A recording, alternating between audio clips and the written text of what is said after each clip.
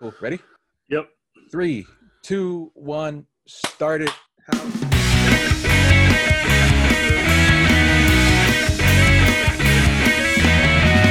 everyone doing this fine Sunday afternoon? Well, I guess like Sunday afternoon, yeah, per se. We are PS Comics. I love you. I'm one of your hosts, JR Kabakun, aka the Dark King. And to my, I'm hoping my left, if he got this figured I'm over here. Yeah, over here, this side right here, we have Kevin Pillow at the front of the line, aka also known as the voice of reason.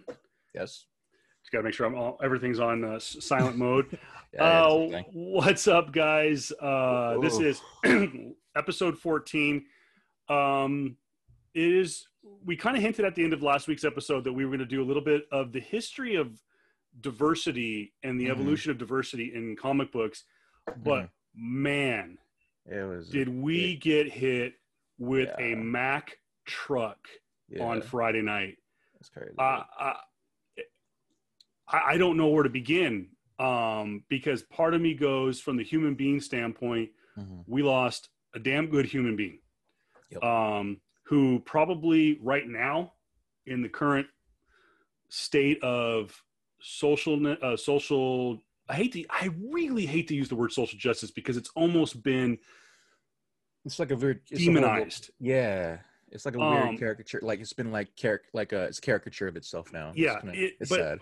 In the goings on of the world today, in race relations, we could use more Chadwick Boseman.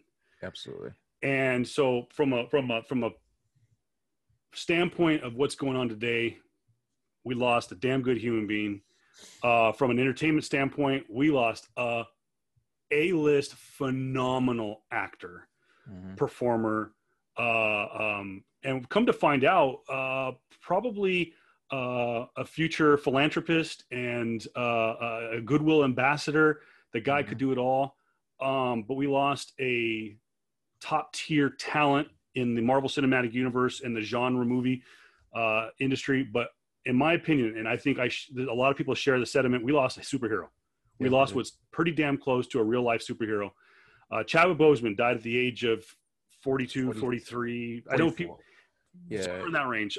People were saying 43, but I know his birthday was in November. Colon cancer, 4-year fight with colon cancer, was diagnosed with stage 3 colon cancer in 2016. Think about that. Put that in perspective. The guy was finishing Black Panther, was getting ready to do Infinity War and Endgame. I believe he also he did 12 Bridges. Yep. Which I haven't seen yet. I want to see. That was, of course, produced by the Russo brothers, who brought you the last two Avengers movies. Yep. But yeah, I mean, what the guy put himself through over the last 4 years. Yeah, and it's crazy. Just for those, we were all kind of caught off guard because we have a guy who was battling colon cancer for 4 years, and he kept it pretty quiet. Like there was hardly people knew about it, right? He kept it very close to chest. His family knew. I don't know if any of the Marvel family knew. I'm pretty sure Kevin Feige had to know. I'm pretty sure he had to have known. He had to have known. I'm pretty sure a lot of the maybe some higher execs knew about it because you get physicals taken, nearly for every movie, and you have to have these things, checked out. I understand that, but dang, man, just to have the amount of like physical toll on your body, because I don't know about you, man, but the last couple of days now, I've been just rewatching interviews about him. Yeah, one of the cool videos that I've seen was he did an interview on XM Satellite Radio about 3 years ago. Yeah, and it was right after Black Panther came out, and it was from kids battling cancer, and he talked about these letters he would get about how his portrayal of King T'Challa, aka Black Panther, helped motivate them, helped get them ready, mentally and physically ready for battling cancer. And he talked about how it brought him so much pride and and humbled him in that these kids were battling this disease, and that his movie helped them, push on. And here's a guy who's battling his own fight, and it's like, and I mean, we're talking right in the midst of it, and just the fact that, I mean, you look at the resume, and he really had a murderer's row of performances over the last 4 years. Obviously, what put him on the precipice, on the map, was his portrayal of Jackie Robinson in 42. Some kind of pan the movie, but I thought it was good. I've seen, I haven't seen it from beginning to end. I've just never been in the right time to watch it, because I know it's a really hard movie to watch, and I'm not ready for my kids to have to see the reality of the Jackie Robinson story. But I've told them the story, being a Dodger fan, Jackie being one of my top 3 favorite players of all time. It was an important movie. I just haven't got the chance, but what little I saw of it just was like, bro, it hit home, and he hit. But it was funny. It was Jackie's. The Major League Baseball celebrates Jackie Robinson Day. I think it's his birthday in April. Yeah. And there was a video that Chadwick Boseman put out back in April. And he was super skinny, and people were worried about him, that we're in the midst of this pandemic, and thought, did he get it? Is he stressing, or is it just him preparing for a role? Because he had a lot of he was doing a Vietnam War movie at the time. Yeah, with Spike Lee, and so we didn't know. But people were, and then there were some people that were clowning on him, saying that he was abusing drugs, but little did we know, guy was fighting cancer. Which is, I've seen the aftermath of that video, and just how people are getting called out now just for saying, some of the horrible derogatory remarks said about the man, he's on drugs, he's on this and that, all this crap. I'm like, you don't know a person's struggles, you don't know a person's battles that they don't show to you up front. And it sucks that people had this type of vitriol towards anybody who's just basically kind of like are in the fight, right? And it's just really eye-opening to see that we have King T'Challa pass away on us, man. It sucks, man. And of course, for those who also he has a huge freaking his body of work. Oh yeah, is immense. He also played, of course, he played James Brown in Get On Up. Get On Up. He played he was very established. He was a very established actor. He was very pivotal for our time, and he was, of course, the very first. No, I can't say the very first. Yeah, but he led a nearly all black cast, and was basically the first African American film to gross over $1 billion. One of the highest grossing movies of all time. I think it's in the top all 3. Time. Yeah, it's top. I think it's number 3. For Marvels, yes, but I think it's top 5. Yeah, it is one of the highest grossing films of all time. Yeah, but I'll pull it up. But 1.7 billion or something. That's a crazy mess number, and that shows so much validity in just who King T'Challa, how much heritage, that you can show culture to the masses, and it can be widely accepted, and it can be profitable per se. Number 4. Yeah, there you go, number 4.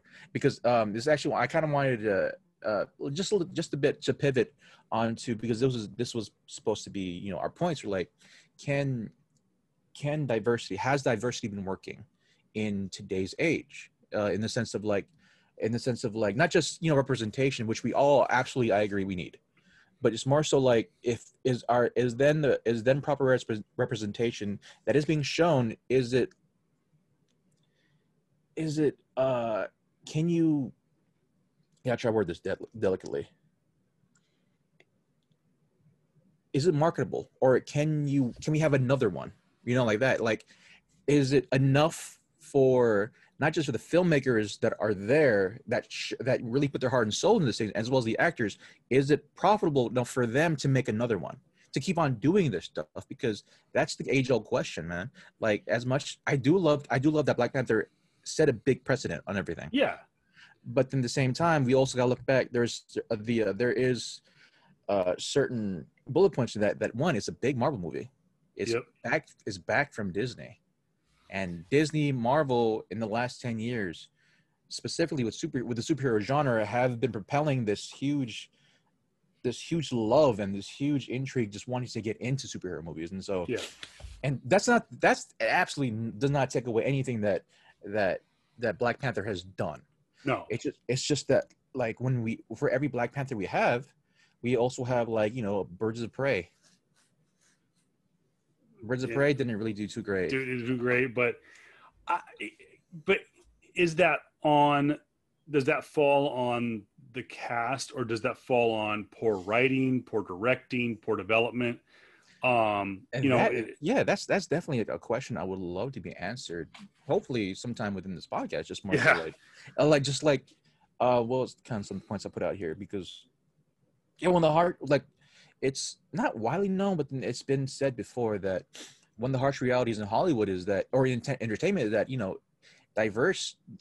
having diversity doesn't necessarily mean that it'll be profitable or popular. Sadly, because you're looking at, like, because I understand, like, being Asian, I understand that. Like, for me, right, even though Crazy Rich Asians wasn't necessarily my jam, because that's more so on Eastern Asians and not more so Southeastern Asians, and that's a whole different type of, like, demographic and a whole different type of, like, I guess, identity politics in that regard, right? Crazy Rich Asians was cool. Don't get me wrong. Yeah, it was cool, but, like, it wasn't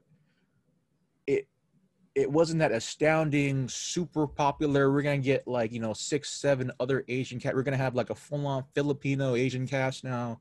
It wasn't necessarily like that. I'm glad that it's getting 2 more movies at least. I didn't know it was getting more. It's a good movie. Yeah, it's a good movie. It's your basic rom-com movie where you find out that his parents have money, or his mom has money, basically, and it's here's the thing with, but we'll kind of put a ribbon on Chadwick Boseman. Our condolences go out to his family and his friends and to everyone. As we always say, Wakanda forever, King T'Challa. And we go from here. They are going to do a second Black Panther movie. How are they going to handle it? Recast? Are they going to have T'Challa still in the movie? They're going to have to. Or you do the approach of you maybe do a little creative editing, you use some past voices, and you kill them off in respectful fashion, and you coronate the inevitable in recasting. Letitia Wright's Shuri. In the comic book, Shuri becomes Queen of Wakanda, and she becomes the Black Panther. And I wish I had my books. I have that book. Was a great find by my wife at Amazing Con last year. But that's a question that will probably be answered sometime in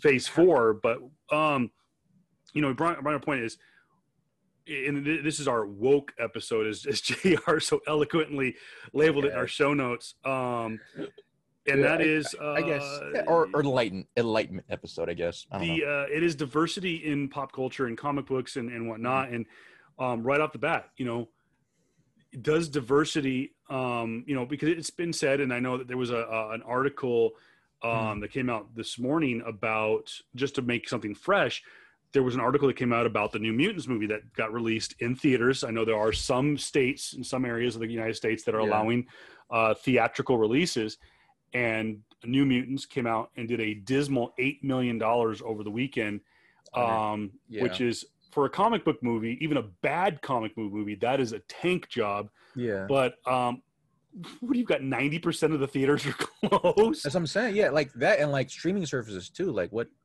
can you do? Yeah. And not only that, but like the movie's been in limbo for like the last 5 years. So there's that as well. And one of the complaints from the creator of New Mutants was once again, because I guess there's one of the characters, I can't remember which one it is a Latino character, and or it's in the original comic book is supposed to be a person of color, more dark, maybe a Latin character, and they said that the character in the movie is a little bit more toned down, as this person put it. Mhm. And they said once again the whitewashing of the of Hollywood, and I get that. I mean, I get the whitewash. We saw it with animated features with Disney back in the '90s, where Dragon Ball, with Dragon Ball, well, but with like characters like Aladdin, 'cause Avatar. we like you have like characters in your movie in your list here, like Aladdin, the original Aladdin character, which I Yeah. as a kid, you don't look at like, oh, Aladdin's a white dude. Like, isn't he supposed to be Middle Eastern? Mhm. Um, like I didn't care. I didn't look at the skin color. I listened to the story and the story that it told. And that's one of the reasons why I actually enjoyed the remake of Aladdin. I think they did a pretty good job in the casting. Um, but I get the whitewashing, but at the same time is that has backfired on people, on critics and the SJW, the social justice warriors, that just to put a period on this point is you look at how they handled Danny Rand. So many people were bitching and complaining about casting a poster child white boy to play Danny Rand, a martial arts expert called the Iron Fist, Yeah, and understand the fact having that his not name is having he's a not white dude. known, yeah, having not known that the character in the comic book is a rich white dude. Yeah, It's like, so it's it's kind of backfired in some cases where they have to go, you're really careful. yeah, it's definitely interesting. Like, oh, so one of the big examples too, like when Ghost in the Shell happened, right? Ghost in the Yes. Shell movie, right? It's a for those who don't know, Ghost in the Shell is an animated or is a Japanese IP. It's been in I'm a huge fan of it. Mokoto Kusanagi, main character. She's an android, and she's a Japanese android, and Comic book she too, correct? yeah, it's a comic book. I guess yeah, I can say it, Yeah. but it's also it's mainly in manga, mainly in anime, Yes, and yeah, you're right. I'm yeah, sorry. she she runs this this government group, I forget, like SAC, I forgot what it's called exactly. And when that translated into a film, one, I was just happy that it was a film that we're getting a live action, and two, it stars Scarlett Johansson. And as an Asian person, I had to say this. I was disappointed that one, we couldn't get a prominent Japanese actress, and two, I understood why. Yeah. Because one, what prominent Japanese actress we can have that has the acting chops per se to carry an action movie? Yeah. Two, I understand why it's Scarlett Johansson, because it's Scarlett Johansson. It's the name. I definitely understand the fact that that Ghost in the Shell is a very, very, very niche, even in anime, a very niche, like very niche product. You hardly find huge fans, or I can't say hardly, but like there isn't a huge fan base of like just of people who know technical guns and androids and like semi futuristic storytelling in police dramas per se, right? It's generally a police slash like spy drama. Well, I can't say it's spy drama, but it's in that same genre. Yeah. And that's a very niche market. So when you try to market that towards the Western civilization, towards Westerners, right? Like it was gonna freaking tank anyway. I was surprised that it got what it got in the theaters. And if Well, Scarlett, if I can kind of think of one reason why it did pretty if well in the it's theaters. Scarlett Johansson It's Scarlett Johansson. There was some. bodysuit, they like here the bodysuit and all that stuff, that wasn't the original anime. The original Yeah. like 1990-ish like original like anime movie, right? It Yeah. was in there. They try to bridge like three of those movies into one, and I understood why. I definitely understand why they had to have Scarlett Johansson. You had to have the big name. Try to watch the movie because no one else is gonna watch it. We're marketing it to white people basically, and because this is the majority of the populace. Yeah. And I would have rather, if it was a genre film, and I was just talking to my wife about this the other day, was if I knew more about what, and I did some research on it when I read about the backlash, Mhm. was I was like, okay, well then, yeah, but who the main character is in the original IP, Scarlett Johansson's a bad choice. It's not the right choice for her.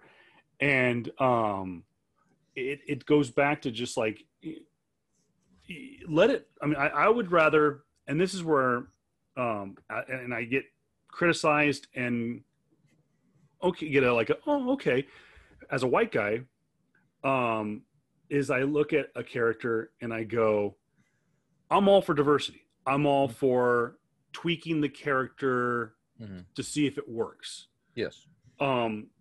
Or adapting a version. Okay, going back to the idea, Johnny Storm in the recent Fantastic Four movie being casted by Michael B. Jordan.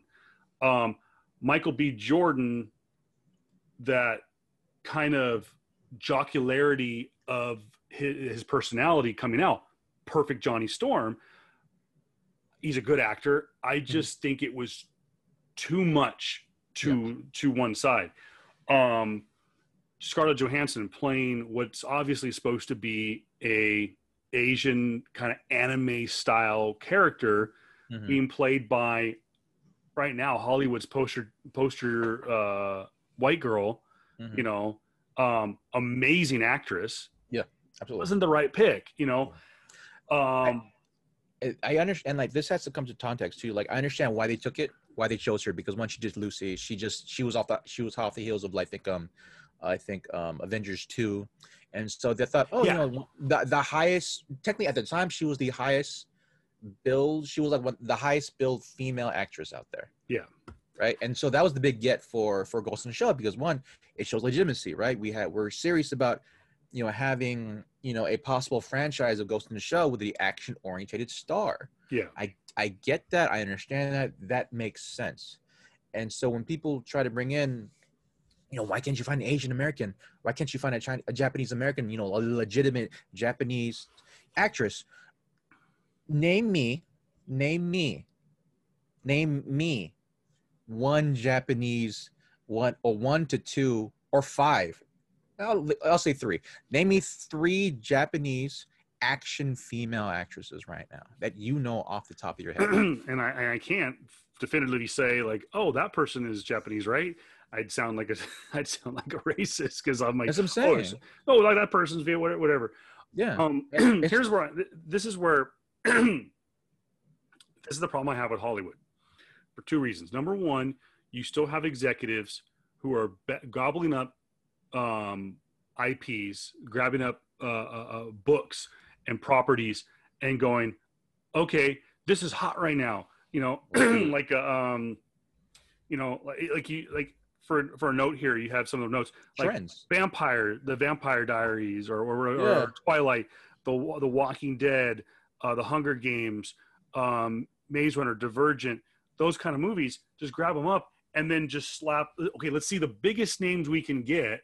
Yeah. And put and force them in there, rather than, why not cast the best character for the movie and let the audience decide. If it flops, it flops. If it does success, boom, you have a secret hit. And guess what? You can come under budget by not having A-list actors. Yeah. Case in point. Wolverine. Everyone wanted Danny DeVito. They wanted this. They wanted that.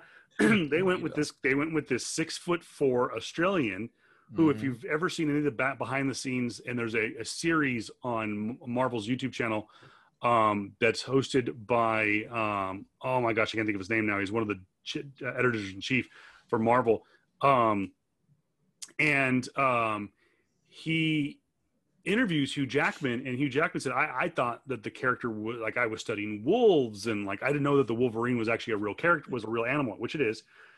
And who would know? Hugh Jackman was a nobody. He was a stage actor, and they took a gamble on him. And you look at almost the entire cast of the original X-Men movie, with the exception of oh my gosh, the guy who plays Charles Xavier. Oh yeah, Sir Patrick Stewart.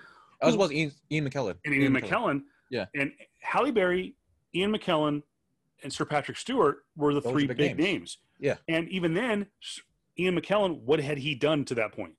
And an A-list style thing. Patrick Stewart hadn't done Star Trek Next Generation. He'd done a couple of the Star Trek movies, but really was not like I was not on everyone's radar, but he fit the role perfectly. Yeah. Like I said, Hugh Jackman, at first I was like, oh, this guy, Wolverine's short and Yeah. stocky. He ended up hitting a home run with that character, and they took a gamble. Fox took a gamble and casted. Same thing with Sony. Was like they with Spider-Man. Mm-hmm. Gosh darn it, what's the original Sam Raimi Spider-Man? Tobey Maguire. Yeah, he was kind of a big name, but yeah, it was still a gamble. Yeah, he wasn't a teenager. I mean, I gotta look at that. I put it down there in notes, and that was actually going to be one that we'll actually talk about that later, but the trends and stuff, right? But like, to talk about like Tobey Maguire as well as to definitely talk about Wolverine, is that absolutely like at the same time as well, like we got to look back to where what was that point in time for comic book movies, right? They're still pretty niche. I mean, the biggest comic book movie at the time, right? The most well represented one at the time was still going to be Superman. Was still going to be Christopher Reeves. Was still very much in that realm, because I think also that was like maybe before the first X-Men, it was like maybe a couple of years removed from the last Batman movie, right? Well, let's take a look. I have the numbers up here because Spider-Man is still one of the highest grossing films. The original Spider-Man is still one of the highest grossing films of all time. Spider-Man 2, and probably the best. I think it was like that came out like 99 or something like that. Spider-Man. No, Spider-Man was 2002. Holy cow. Yeah, it's because 99 was X-Men. 99 was X-Men. Yeah, 99 2000 was X-Men, and so but before that though, the comic book genre was Batman and Superman. Superman even then, because hadn't done Superman Returns. Yeah. That was 2006, 2007 with Brandon Routh, but like you had Batman Forever, Batman and Robin were the latest superheroes. The Blade movies were doing well. And then you had some of the other like small niche comic book movies. But to go back to my point was like with to fill the void, and this is the challenge that I think that has befallen Kevin Feige, is finding the right character, finding the right actor for the role. Yeah. But seeing if I can get an A-lister. Yeah. And like I said, Chadwick Boseman, who was really at that point was Jackie Robinson. The James Brown movie was not a huge success. Mm-hmm. And to be honest, I had forgotten that he even did that role. Mm-hmm. So really, 42 brought him to the forefront, but he wasn't up here yet. He wasn't up here. He was getting there. He was they say, a rising star. And they went off. They went out of left field and went, that guy's perfect for T'Challa. Goodness gracious. Like Tom Holland for Spider-Man.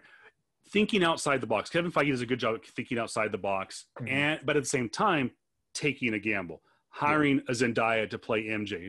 We don't know if she's actually Mary Jane Watson, but she's MJ. Yeah. But I gotta say that, like, to kind of interject in that, like, that's just that I gotta look at that as the Disney/Marvel thing. Like they built that from 10 years of process, right? Like T'Challa didn't come around till like what 2015.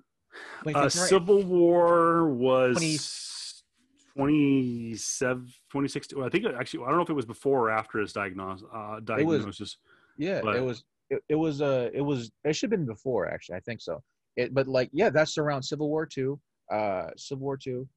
And 2000 would have been 2016 because that was when that's when I first started collecting comics, and that was when Civil War 2 came out. Yeah, you're right. So that's about 6 years already of the Marvel freaking steamroller just going through, and you have legitimacy because one, you got you basically remade Chris Evans, you redefine RDJ, and so you have these two megastars already, right? Yeah. In your ballpen, just knowing how to get people in, right? And you have, and then I'll give you having Chris Hemsworth, he was a crazy get. Him out of nowhere was crazy, but this was built on Kevin Feige. His choices, him getting RDJ was the best choice. Oh yeah. or let's say whoever the casting director was for Marvel in that context, them getting RDJ was the best choice ever because it helped them fall in line, it helped them fall in line to get the proper people, right? And that's just because one, they're Disney, and they're Marvel, and two, they got Disney money now at that point. And so when I look at the other publishing houses or the other studios, I don't see that same leeway because, like, okay, you're DC. Maybe DC now can do it, but DC 5 years ago, definitely not. Yeah. Could they have chosen a better Superman? Probably. Could they have chosen a better Batman rather than Ben Affleck? Possibly. Could they have chosen a better Wonder Woman? Maybe, but but Gal Gadot's been doing great as of so far, right? Gal Gadot's been great. Like other than like maybe the 100 pounds that she doesn't have on. I mean, like that's if you want to talk about representation, man, you get a supermodel become Wonder Woman, the badass freaking Amazonian chick looking less than 100 pounds. You want that to be a proper representation of how your daughter should look like? Yeah. But that's another topic. Gal Gadot, I think, has got the acting chops, and she has and again, that's a gamble that they took, was thinking outside the box with the character. And the more and more I thought about it, it was like, is there somebody out there that could have looked like Diana Prince, that could be a good actress, that can carry the movie, and look like that? And the only one I can think of, but she's a little busy right now, is oh my gosh, I just completely forgot her name, from The Mandalorian. Oh yeah. Are you talking about? Wait, The Mandalorian. Yeah, was it Kara? What's her name? The main lead, the MMA fighter that was also in Deadpool and. Oh yeah. Are you talking about? I'm thinking about different Mandalorian because it's Marvel. But like yeah, I know what you're talking about. Her, yeah. But like at the same time, she wasn't that big of a name either, and she wasn't. And like she wasn't maybe when Wonder Woman came out. That was what 2017, I think, when Wonder Woman came out. Something like that. She was barely in movies, and she was getting pigeonholed anyway because she's an MMA fighter, and she rough and tumbly, and for freaking Hollywood being stupid asses at the time, we need very dainty, beautiful looking women, and she didn't fit the freaking horrible beauty standards set today of fucking Western civilization, blah blah blah. Yeah, I could rant on about that forever, man. But going back onto the point of like just having like the right roles, especially when it came to like choosing the right people, actors per se, for your role, man. It's like me. I don't know how I feel about Brie Larson being Captain Marvel.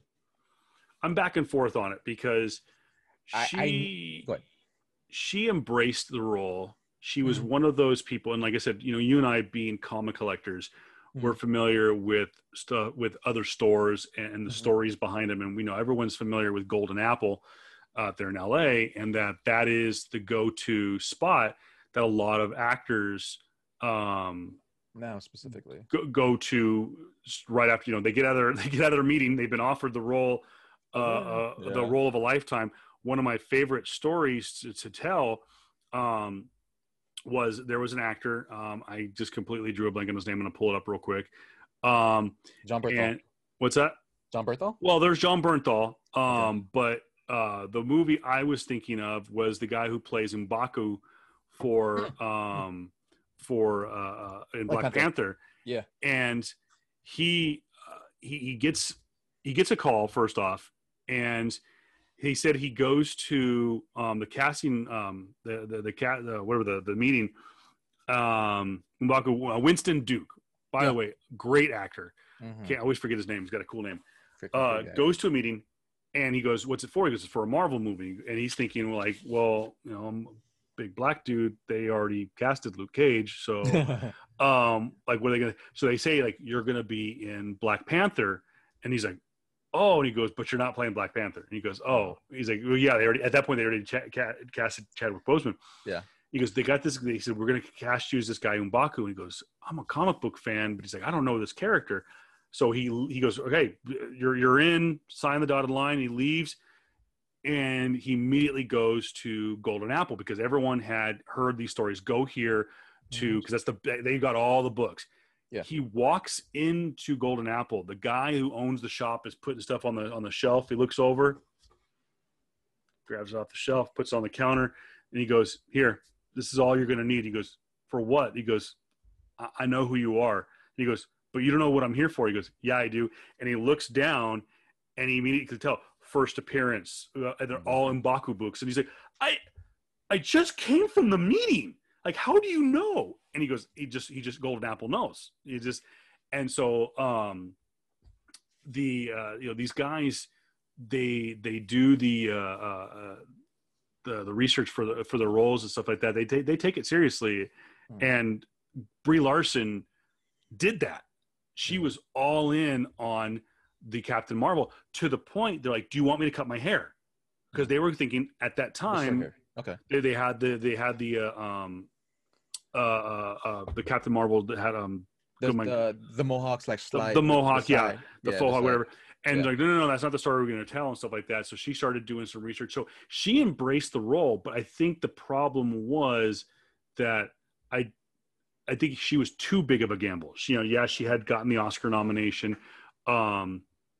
She was a quote A-lister. So she was that happy medium, but I think she was almost too big of a gamble.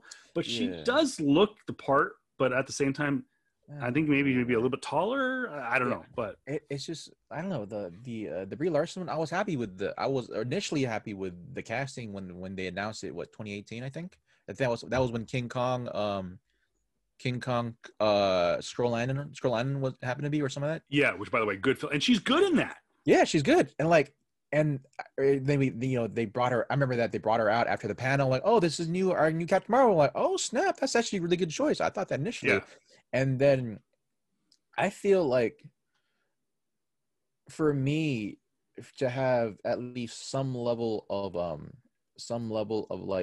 character, character semblance of the character that you're playing, you should at least act like her, act like the original character, right? That's my standpoint in everything, right? And this we'll have the same topic when we continue on, right?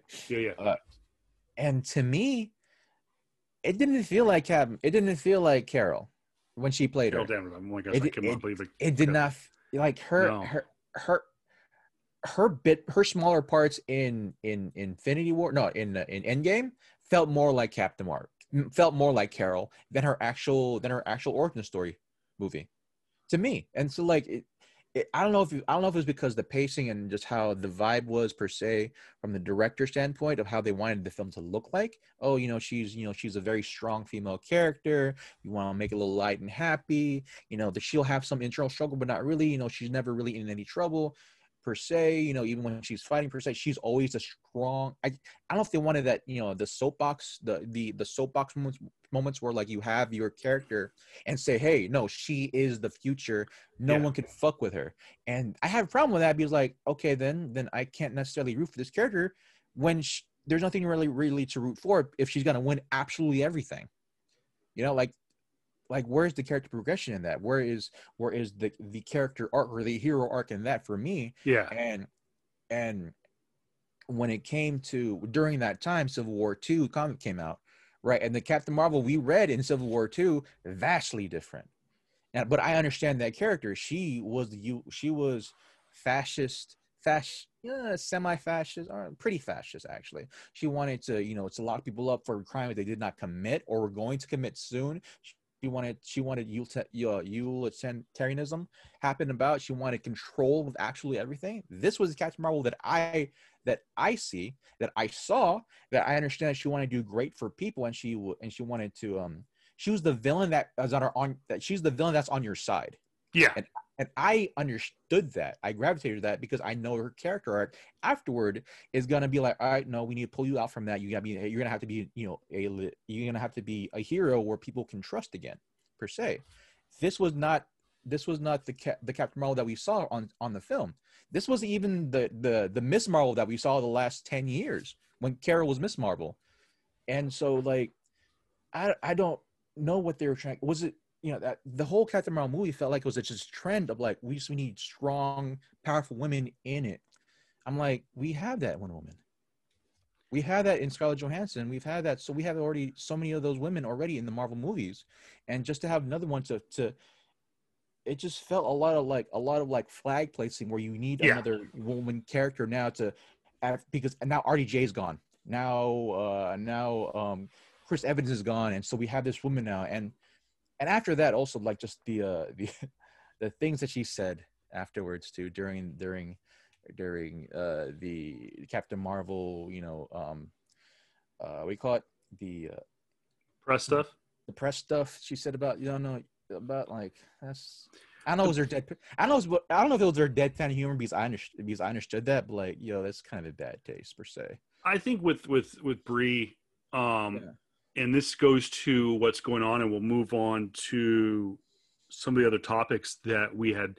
And when it comes to Brie Larson, I like the casting. I thought she fit. I thought she looked the role. She was dedicated to the role.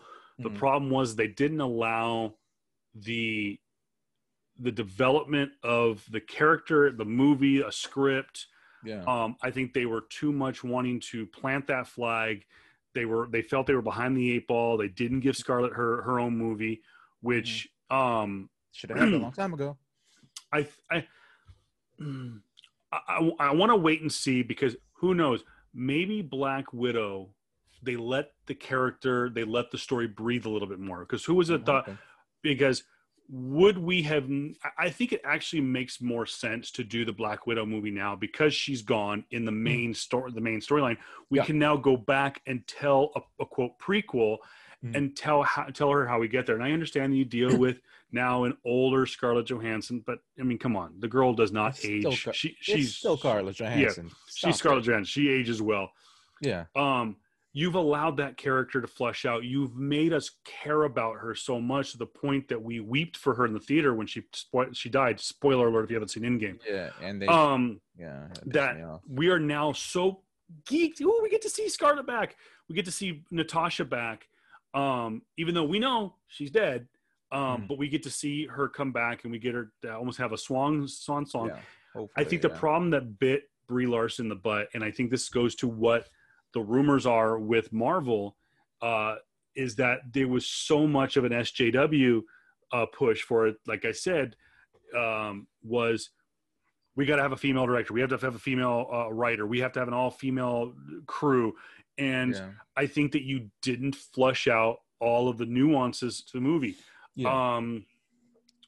Samuel L. Jackson, amazing actor. But some of the fight sequences were a little, let's loosen up, put a little oil, a little wonky, because the dude's almost 60. Yeah. And he's trying to play a 30-year-old. He's trying to play a 20-year-old.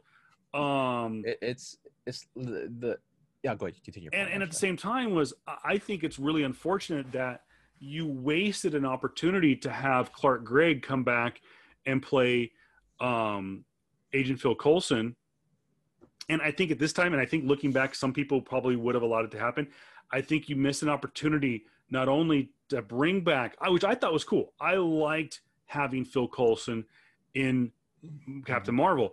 I wish that they would have been able to broaden his character a little bit more. I know he was just a recruit, but I also think it would have been kind of cool. Maybe you could have planted a few other SHIELD Easter eggs, having a Melinda May, because let's face it, we all know that Ming-Na Wen does not age.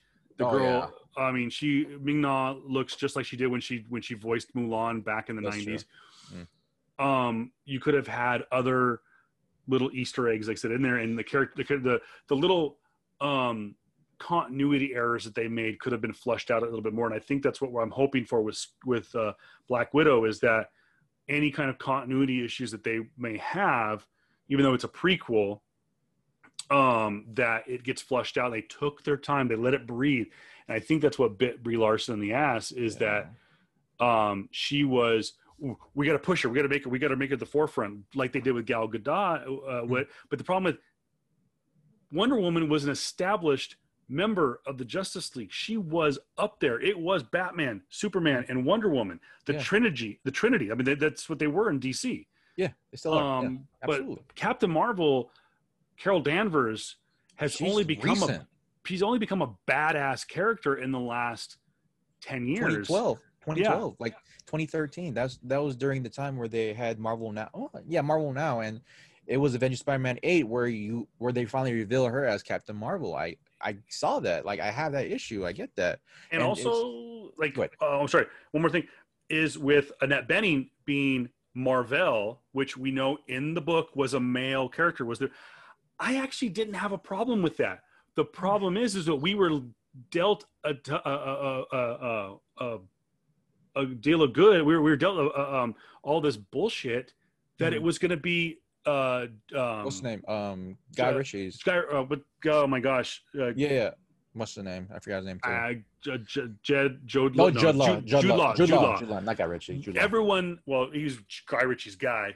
Yeah. But Jude Law, we're under the impression that Jude Law, a Bill of Goods, that he was going to be Marvel, and it was a swerve, kind of like with Iron Man 2, with Iron Man 3, with Mandalorian, with the Mandarin.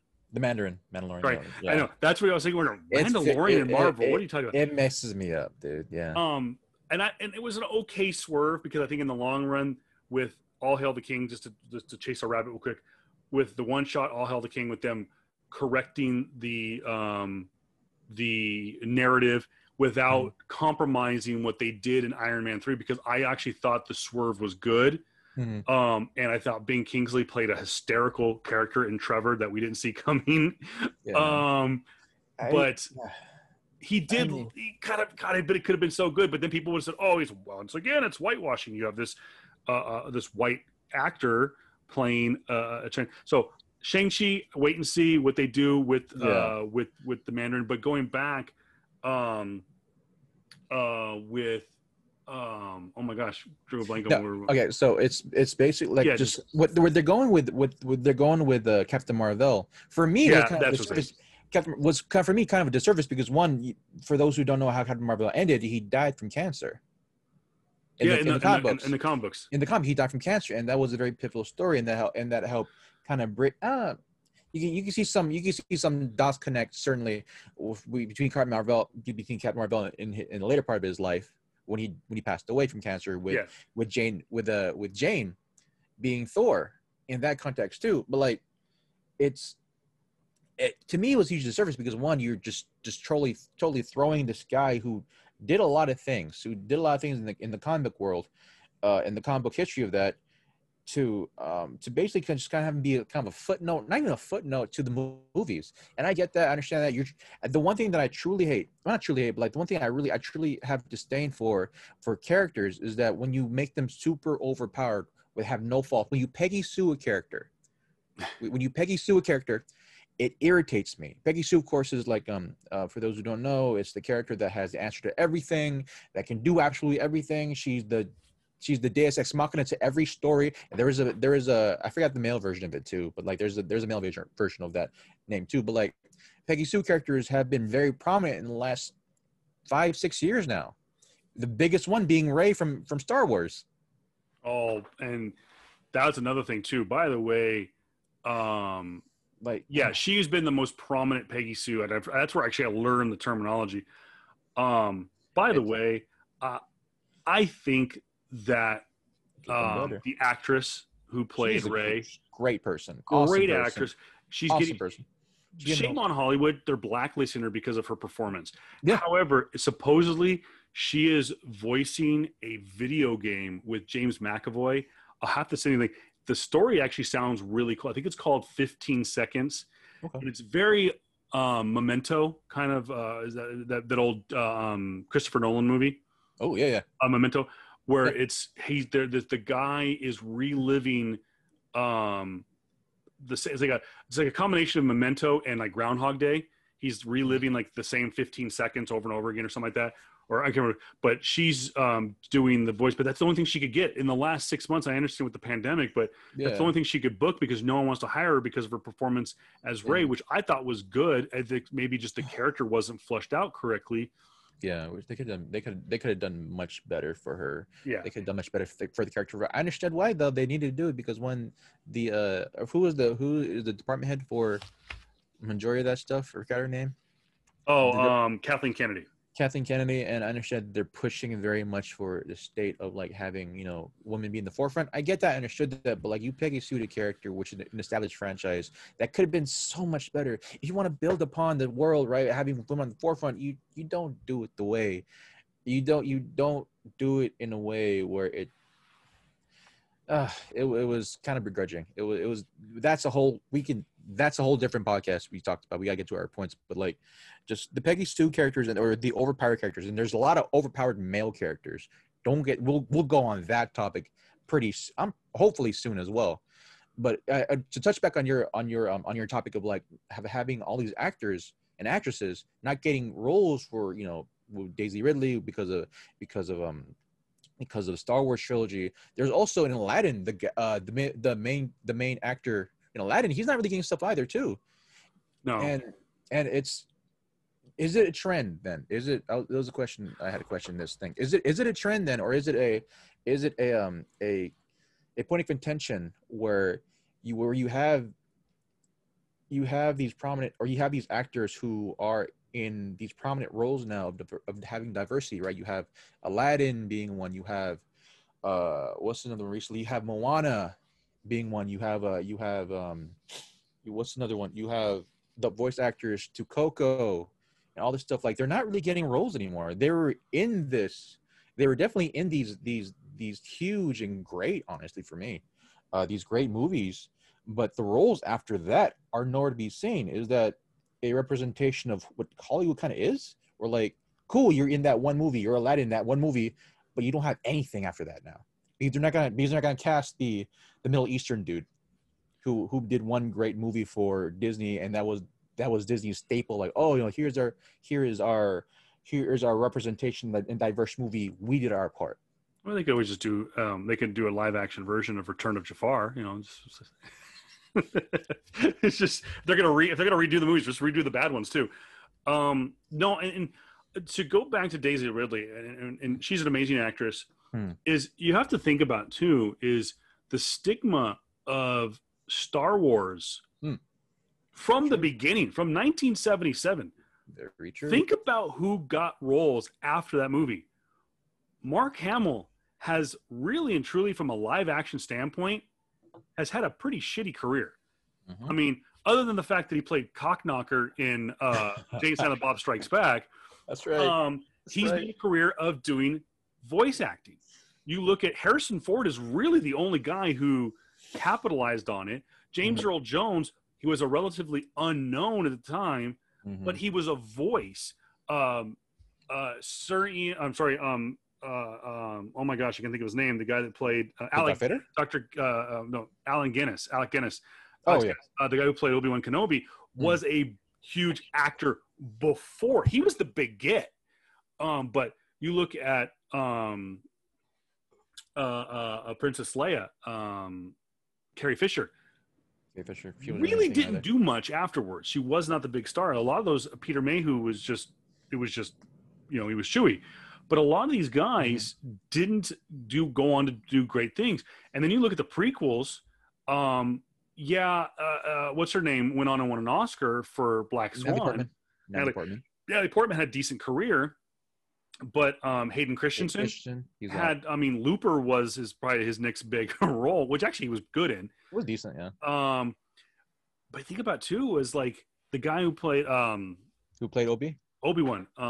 He had a pretty decent career. He had a decent career, but it was before when he did play the Guy Ritchie stuff and or those kind of movies, like Train Spotting and stuff like that. He's had a so-so career. So I don't know if it's the stigma of it or typecasting, but you look at the guys like John Boyega. Yeah, he's gotten a couple of sci-fi roles. Daisy hasn't been casted. Kylo Ren. He's actually good. Yeah. He did the movie with Scarlett Johansson this past year, which was up for an Academy Award, but you do kind of have that stink of Star Wars on you, even though whether it's a good movie or a bad movie, you kind of have that stink on you a little bit that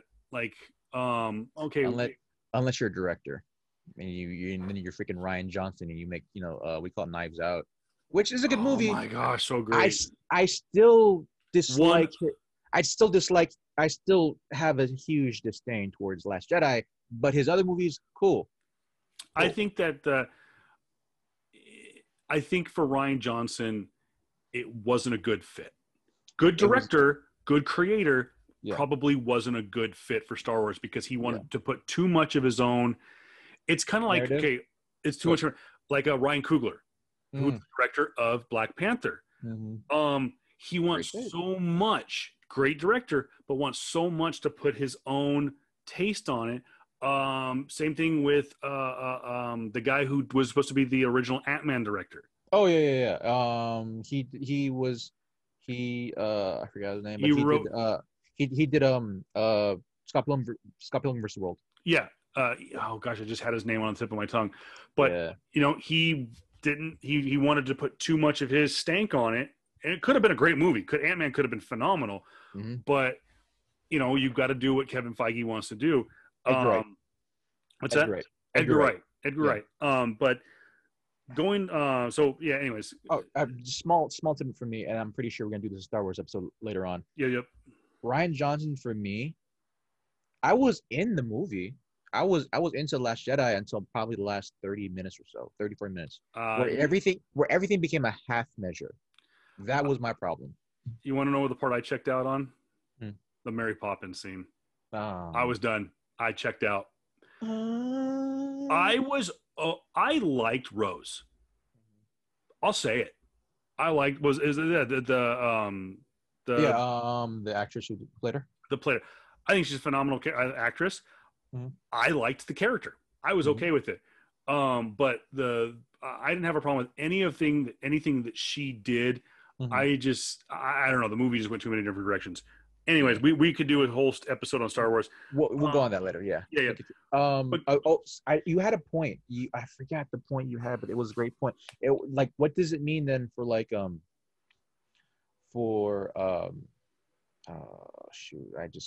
we went so many we went too many directions, and we were trying to get back to the wokeness. Yeah, I know, dude. Okay, so no, good. Go. I want to get right because I want to talk about the you had here on the notes the fleeting trend of stuff like this, but I think we kind of talked about that a little bit already. Yep. What I want to talk about is the diversity call in the movie standpoint, but I want to talk about diversity in comics as a whole. To kind of get back on the main topic, and we'll kind of go home on this is there has Marvel especially has made a career has made a you look at some of the greatest books of all time are diverse books. Black Panther, one of the first main African American superheroes. The Falcon was one of the first comic book characters to get he shared the book with Captain America, who was the tentpole for Marvel movies. You look at the Fantastic Four, albeit were four white characters, but you made the Invisible Woman. You made I can't think of her first name. Which one? Miss Marvel. Susan Storm. Susan Storm. You made Susan Storm. You made a female top billing in a book, and so the biggest diversity book, and it's how Marvel handled the civil rights movement in the 1960s is X-Men. Yeah. So diversity has always been there, and it's been handled correctly. It was never in your face. It was always kind of just subtle, and it wasn't until watching the X-Men movie in 2000 and I went back and I read some of the old X-Men, especially the Chris Claremont stuff. I was like, wow. Again, to steal the kid's word, I was woke. I was like, oh, X-Men is minorities. They are they're black. They're the African Americans. They're Latino Americans, they're Asian Americans that are looking for their place in the world in the 1960s and the 1970s. Yep. I know that wasn't Claremont back then, but I'm just saying that was a lot of Stan Lee and stuff like that. But Stan Lee was like, how do I dress this? How do I, without being overt, without being like in your face. Yeah. that it started back then, and and then that was their jumping off point, and then the X-Men became hugely popular. And I think that some people did catch that and went like, think about it, like put ourselves in today's society. If we're walking down the street in 2020 and you knew that, we'll use for example, like that chick was basically Spider-Woman, that she had the power to climb walls, that she was a superhero, or that she could have the power of Nightcrawler. She could jump from point to, whatever. She had mutant powers. Would we treat her any differently? Yeah. For quick reference, who don't know, who probably just tuning in, Chick is a comic book. He was a comic book shop owner in our residency. So cheap plug, Comic Book Asylum, Comic Asylum, Palm Desert. Go check it out. Yeah, so it's her actual name is Chick, so we're not saying so. We're not being chauvinistic. Yeah. But by the way, I feel bad for her because her name is Chicky, which doesn't help the cause. But which is funny. Is like sidebar. Whenever I go in there, I always go, "What's up, Chicky?" And like people heads turn. No, so I always call her that because people ask. Like, I'm like, oh yeah, I'm going to go over to the comic book store to check it out. Ask for the girl Chick. And like, oh my gosh. Like, I know. I got into a full-fledged argument with a guy that I was telling him, like, he goes like, where comic book store do you go to? I'm like, oh, I go to Asylum. He goes, which one's that one? I'm like, oh, it's the one in Palm Desert. It's on San Pablo. I said, it's owned by this woman, Chick. And he thought I was saying, oh, it was owned by this chick. And I go, no. And he's got all bent out of shape about it. He goes, dude, how sexist of you. And I'm like, what do you mean? He goes, were you calling the female owner? I mean, she's hard enough as it is that she's, a minority in the industry, and you're calling her a chick? And I go, oh, these freaking people. And I'm like, I love it. Bro, dude, her name is Chicky. It's Chiqui. It's Chicky. Like, that's her real name on her birth certificate, on her driver's license. And so I'm like, oh, now you're calling her Chicky? And I'm like, oh my gosh, dude, I want to hit you in the face so bad. And so I'm like, no, bro, she's a Filipino female. Her name is Chicky. And I told her what her last name is, but that's obviously Javel's last name. I don't want to divulge it. Yeah, no. But it's still a very unique kind of Filipino-esque name. Yeah. And so this guy just didn't get it. And this is to go with the topic at hand, is not only is there diversity in comic books, but there's diversity now in comic book selling. And it's right here in the Coachella Valley. But Marvel has dealt with diversity. So has DC. DC put Wonder Woman on the cover, 80 years ago. Yeah. And huge success. You have this, Amazon, and it wasn't just your typical woman too. It was a big kind of manhandling female that could really kick ass. And it was a success right from the get-go. So there's been diversity in comic books. Yeah. But it's been taken to a point now, and this is kind of with the news that's come out lately, that Marvel is really kind of hitting the restart button on their comic books, which the one thing Marvel doesn't need to do is hit a restart button. We don't need another number one. Yeah. Is they're getting off the social justice warrior soapbox. It was almost jammed down our throat, and we've seen some backlash. And you have some notes here, JR. Oh, yeah. I can go through them, dude, if you want me to. Like, one of the biggest. Go ahead. So we've gone from the X-Men of the 60s to now where we're at now. And I was going to say, I'll tee it up for you, is some of the SJW stuff that it's gone too far in the current time. So, I mean, there has been some controversies that, and of course, we need to talk about, right? Like when I think about one of the controversies in the last 4 or 5 years, the X-Men Gold controversy, where it was, if those who don't know, I forget which issue it was. I think it was either. It was number one. That's right, number one. X-Men Gold number one. It was X-Men Gold number one. It was the artist from that time. He's Malaysian. He's from Malaysia. He's from I forgot the country. No, I forgot the actual place he's from. But like he put in some very derogative, not derogative, but like he put in some some art in there that made it look like he approved of uh there's no other way to put this, man. He it was very Islamic, and the Islamic Yeah. State in Malaysia is very apparent. Is very like it is very call for what it is, regressive Yeah. in my opinion. And so the when he put that on there, it was basically advocating that he is for what happened at the time was his political structure happening, and that the Islamic State of Malaysia wanted to take over basically everything, and he was approval of that. And you know what? Can you continue to talk? I'm actually get it out. I'm actually gonna do. I don't want to misspeak about this specific topic, but Well, I go know ahead. that it was very pro-Islamic, but it was like almost Al Qaeda, like pro Al Qaeda content, and it was snuck in as a T-shirt that I thought it was Colossus was wearing too, which is It was there was multiple things. It was just not just a teacher, but there was also art in a certain background of the of a yeah. slab of like a cement. It was a bunch of stuff, man. It was let me see. I have some of this stuff right now. Yeah, it's on him on Colossus shirt is it shows QS. It's the Quran. It shows Oh yeah. a Quran thing.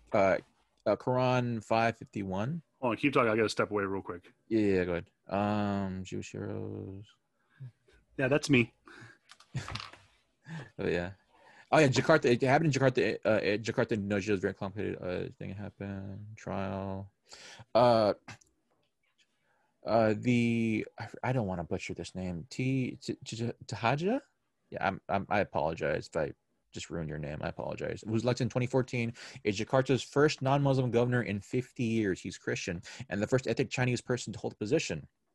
He's been relatively popular for his stance against corruption, including among the nation's moderate Muslim population. However, some conservative Islamists, largely led by Islamic Defenders Front, also known as FPI, have argued that the world's largest Muslim majority nation could not have been a leader who isn't Muslim. So basically, a governor in Jakarta, which all this happened in, who isn't Muslim, he's Christian. He was basically getting bashed a lot per se, and oh wow, they try to block him from becoming governor on the basis of his faith. He's been accused of vigilant. They have been accused of committing vigilant acts against religious minorities. It's basically the X-Men Go controversy happened. It was kind of just supporting, in this case, a very not a terrorist. I can't say okay, yeah, a terrorist organization. It was labeled to be, yeah. Yeah, the terrorist organization that has the Muslim faith. And yeah, the guy got kicked out of it. The guy got kicked out. He's been disciplined, and those comic books and put up the shelves. That was just one controversy. Another one for me, honestly, that people kind of not actually haven't putting together, or maybe they have put together. But if you remember correctly, the X-Men versus Inhumans run that happened 2017, 2018? 2017. 2017. X-Men Gold #1 was released. No. The X-Men versus Inhumans run. Oh, that was, yeah, I think it was 2000. I think it might have been about the same, maybe end of 2016. Yeah. I don't know if people notice about this, man, but this is if y'all didn't know, or this is what I get it from trying to assess the whole situation. The X-Men, of course, is supposed to be the African Americans, or is deemed as the minorities of America, right? The first minorities, right? But then in X-Men case, they put him as one of the original creators said that no, this is actually Black people, right? This is African Americans, right? And so in the early 2017, yeah. So when the Inhumans run came in, right, the Inhumans were known as the immigrants as well from a different planet. And they were seen as the model immigrants per se. And this was during the time where 2017, 2018, this was during the time where people saw that like, oh, why can't mutants be like Inhumans? Which is the same basic argument of having a lot of moderate people on the right saying that why can't Black people be like these type of Asian or these type of immigrants, right? Yeah. I'm like, y'all didn't see that? This is Inhumans versus X-Men, or like just the arguments for everything from Inhumans and X-Men's mirror very much real life in this aspect. Mutants were supposed to be seen as representation of African American lived experience in America, and the Inhumans were the accepted immigrants in America. Like, yo, you didn't see Doug Parsons from there. And we also have like I wrote down my notes where one of the how comics infected a life in the current moral standings is that, you know, you have Black Panther and the Land of Wakanda being the pinnacle of human civilization, which is amazing to me, which I freaking love that. As well as did you read any of the older like Captain America books? I'm playing catch up on them. Okay. But I mean, really and truly, the only Cap books that I've read from cover to cover is from about 2016 on with the Steve Rogers run. I've read some of the Sam Wilson books, but I have not read any of the older Cap books. Any of the 2000 books in there or no? No, I like I said, it's one of the reasons why I have Marvel Unlimited, and this is not a plug for it, but it's to go back and read some of those ones, and I do collect trade paperbacks as well to do that. I forgot which one it was, but this is I forgot which issue it was, but this is the time. This was during a time where, you know, nationalism in America was more so the entirety of America. It was about the 90s or so, where I don't know if you've seen a meme about it or you've seen a picture about it, but like, do you remember the picture of Captain Marvel where he headbutted somebody else, right? And he points to his head and goes, "This A on my head doesn't stand for France." Oh, jeez. Like, yeah, that was a very controversial time as well, and that shows that was kind of messed up, honestly, and I do remember that. Actually, do remember that because it reminded me in the notes was like you had Cap, who was very nationalistic, and people were like, he's Captain America. He fights for America. Supposed to be nationalistic. And like having read more of the books and seen Chris Evans and the way the MCU portrayed Cap in the movies, was he was Captain America because of where he came from. But Cap has always been, you know, if Captain America just stands for America, then he can't fight in space.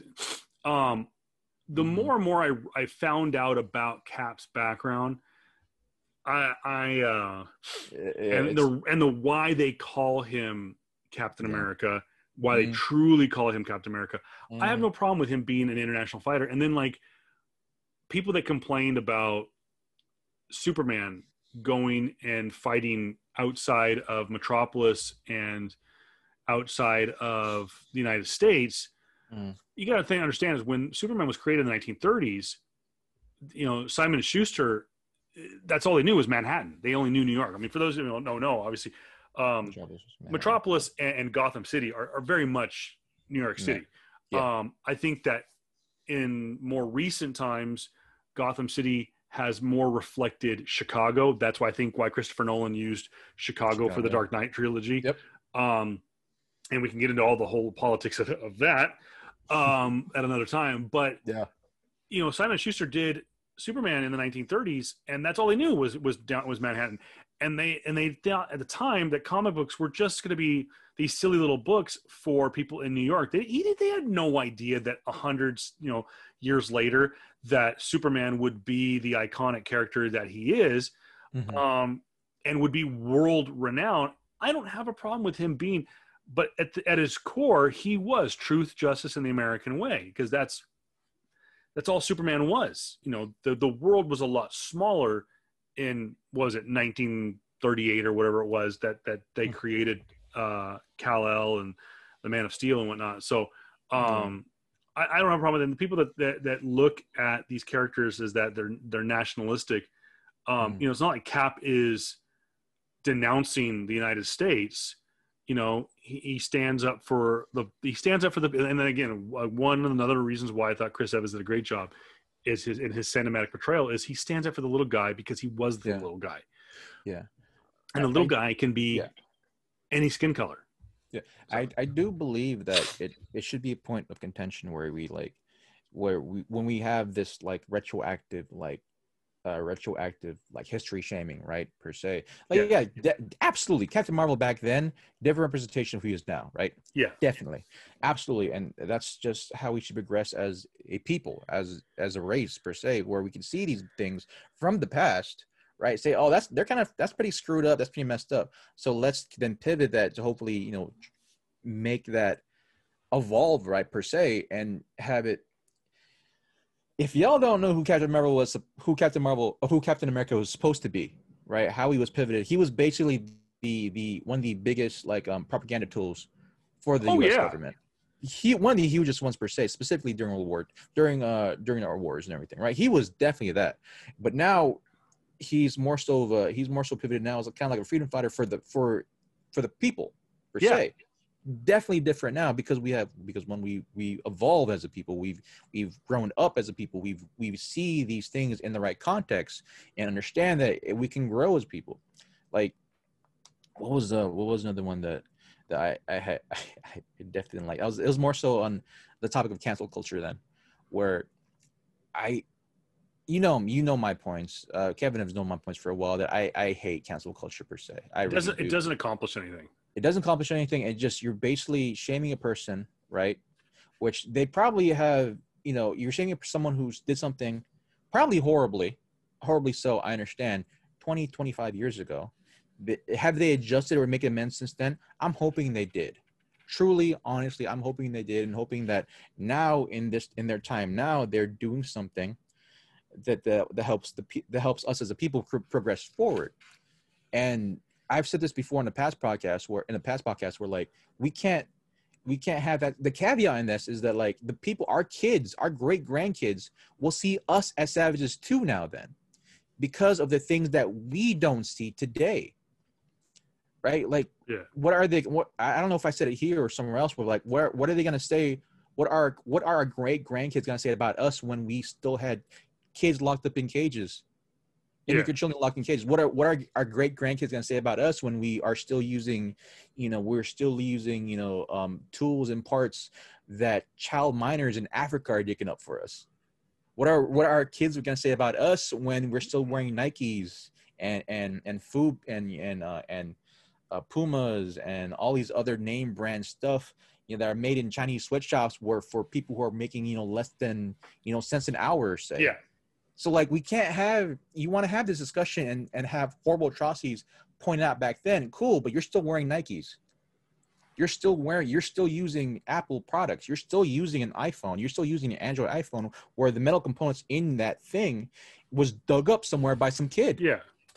And so so this cancel culture thing, like, yo, man, you gotta look at it too. Like, you're gonna get called out from some shit too, because you're still living as well.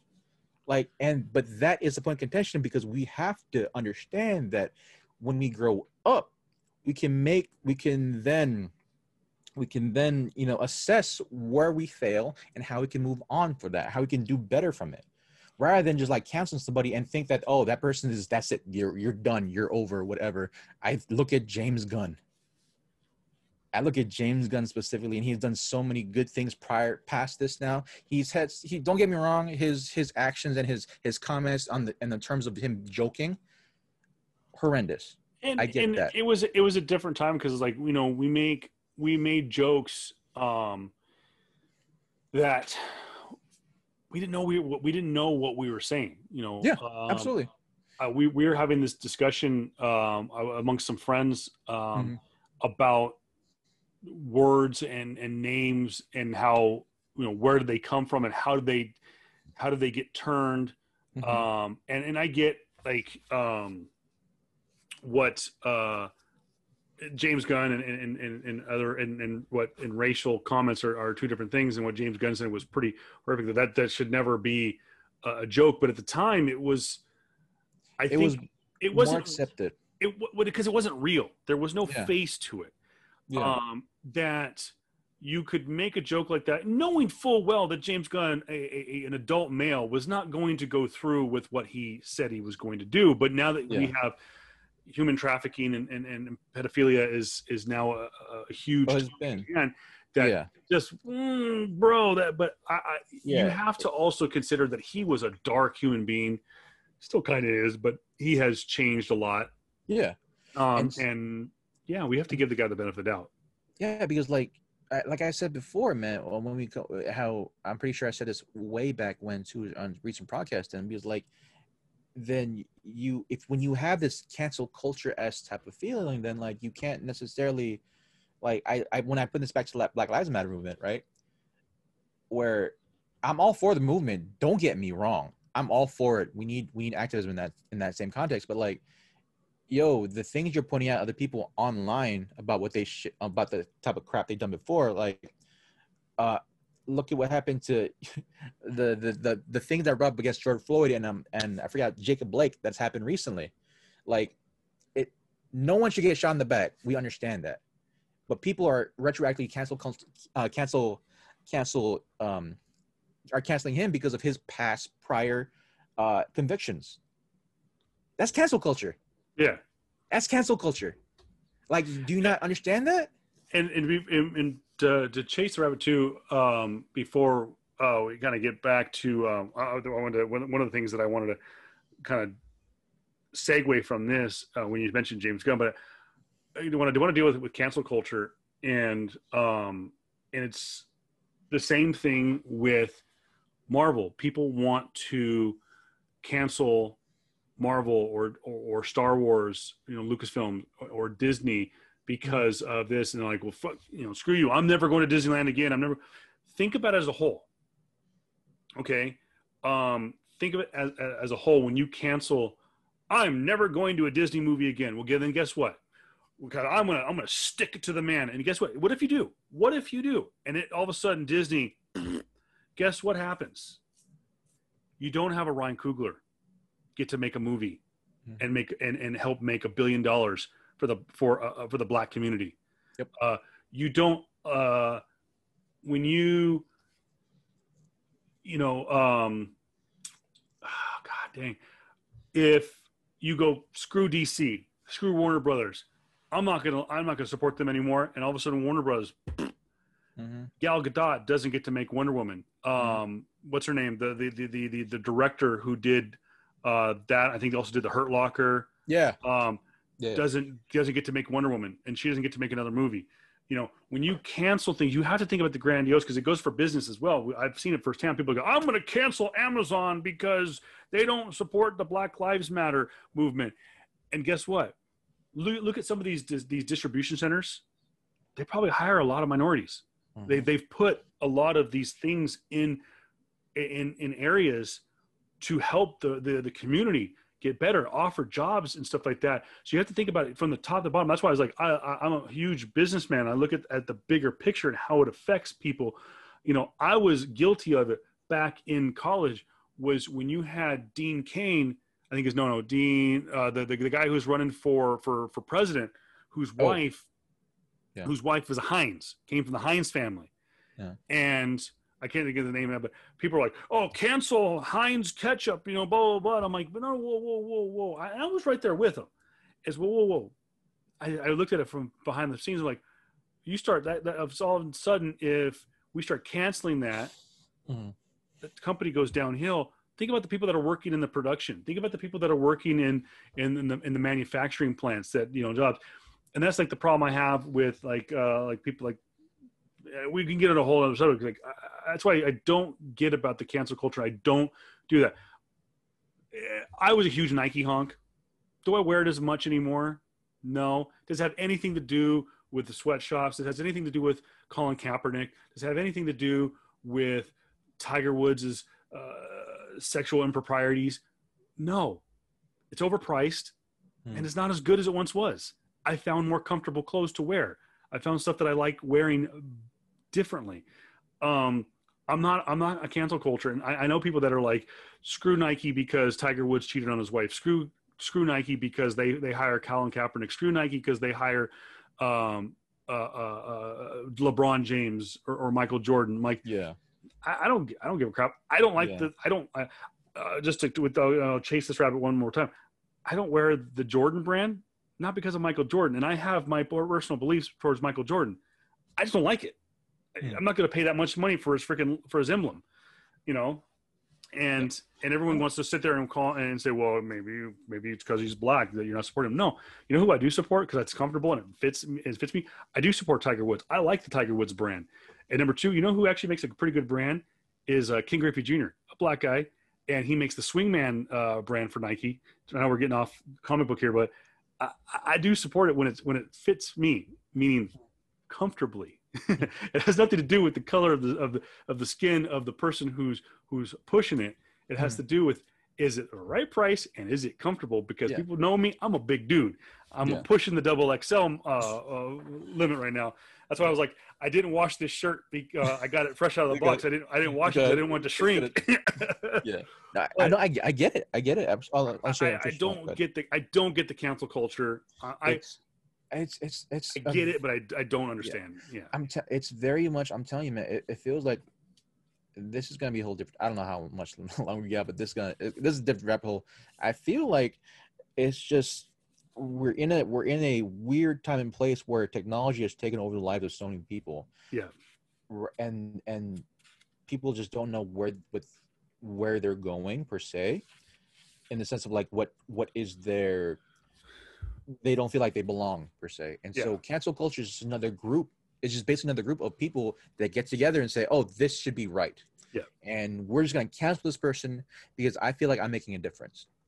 And I understand the notion of it. You're trying to do some good of it. But like when you are then have this cancel culture high, or this high of wanting to do this over and over and over again. And there has been studies shown where you have public adulation come towards you. You want to keep on doing it. I get that. Right. And so when you're part of a movement or a group, and you have, public approval coming towards you, you want to continue to do it because you think this is the right thing to do. But when it comes to cancel culture, you destroy lives. You destroy other people's livelihood without actual proper evidence per se. And don't get me wrong, a lot of people, a lot of the time they get it right, right? They get it right for cancel culture, certain things, right? But then what happens to Johnny Depp? Yeah. What happens to Amber Heard now? Can we have that conversation? Amber Heard, who was a part of the Me Too movement, who pivoted herself to saying that, oh, I was abused too, and then they come to find out that she was actually the abuser from prior relationships as well as manipulating Johnny Depp and taking hold of his medication, and as well as manipulating her family members to talk some shit about Johnny Depp, as well as have Johnny Depp's kids have Johnny Depp's kids, have shit thrown their way because of it. Are we not gonna talk about that? Yeah. It doesn't fit the narrative. Exactly. And so it's to me, dude, this cancel culture / Twitter / social media thing now feels very much like people don't have a proper way to vent out their need to feel like they belong somewhere. Yeah. That's what it is to me, man. And we're this is me and my soapbox now. We're stuck indoors now. We don't go outside to play sports or to socially interact with people to understand that your thoughts that you think are okay aren't probably not. They're not socially accepted majority of the time, right? And this is not to marginalize the people who truly can't talk to people, who truly are marginalized. This isn't to denigrate those people at all. No. It's that the majority of the people who are on these freaking pedestals are talking for you. They shouldn't be. Period, man. It pissing me off about this crap, dude. I love Johnny Depp. Yeah. And I understood that he had some problems in his past now, but you just canceled the man. You got him off a bunch of movies, and he was still going to kids. He was still dressed up as Jack Sparrow, going to meet cancer kids. What have you done lately? Exactly. You hurled harassments at his daughter, saying that your dad's a wife beater. What the hell, bro? Well, to get onto the it's probably a poor segue, but I was going to get into the go ahead, dude. It's fine. No. It kind of ties into coming out of the hashtag Me Too movement. Is the necessity going back to talking about Natasha Romanoff, talking about Black Widow, talking about Captain Marvel, talking about Wonder Woman, and all female cast. We talked about Birds of Prey, and it's lack of success. Does it have to do with cancel culture and the what do they call it? The masculine. What do they call that? The What where they try to Yeah, mas- demonize. Oh where god. they try to demonize masculinity, or like Yeah, when they try yeah. to What was it make called? Anyway, it had a name to it. We've put so many damn names on it. where they try to over masculine women, or is it Yeah, rabid masculinity oh or toxic toxic masculinity? masculinity. There you go. They blame the lack of success of all Mm, female thank you. casts and stuff on toxic masculinity. What they don't do is address the fact that the product isn't very good because you're Mm, trying to pigeonhole a and again, it's easy for a white male to say this. mm, That's what I know the comments are going to be coming. It's easy, but look at it. Okay. I don't need to see, and I want to see it. I mm, don't need to see Birds of Prey to know that they were trying to maybe slightly jam an agenda down our throat. They did it ever so slightly with Captain Marvel. And mm. guess what? It did make $1 billion because you had little, and you know what? For a little girl, like my daughter, I have no problem with her watching it and have the conversation with me, have the conversation with my wife Yeah, about what it's true to be a powerful woman, to be stuff like yeah. that. But you look at Charlie's Angels, probably didn't need another remake. Probably didn't even need the first two. We should have just left it at the original TV show and been done with that. But you put together, just for the sake of the property, to keep it going, to make a quick buck, you throw 3 actresses out there that probably just didn't fit the mold. It just didn't work. You Yeah. look at, like I said, Birds of Prey. I think the glowing one you left off this list was Mm. the movie we really didn't need, Ghostbusters. Oh, that's right. It was not good. That's right. I watched a little bit of it, and it just wasn't good. My wife watched the entire thing from beginning to end.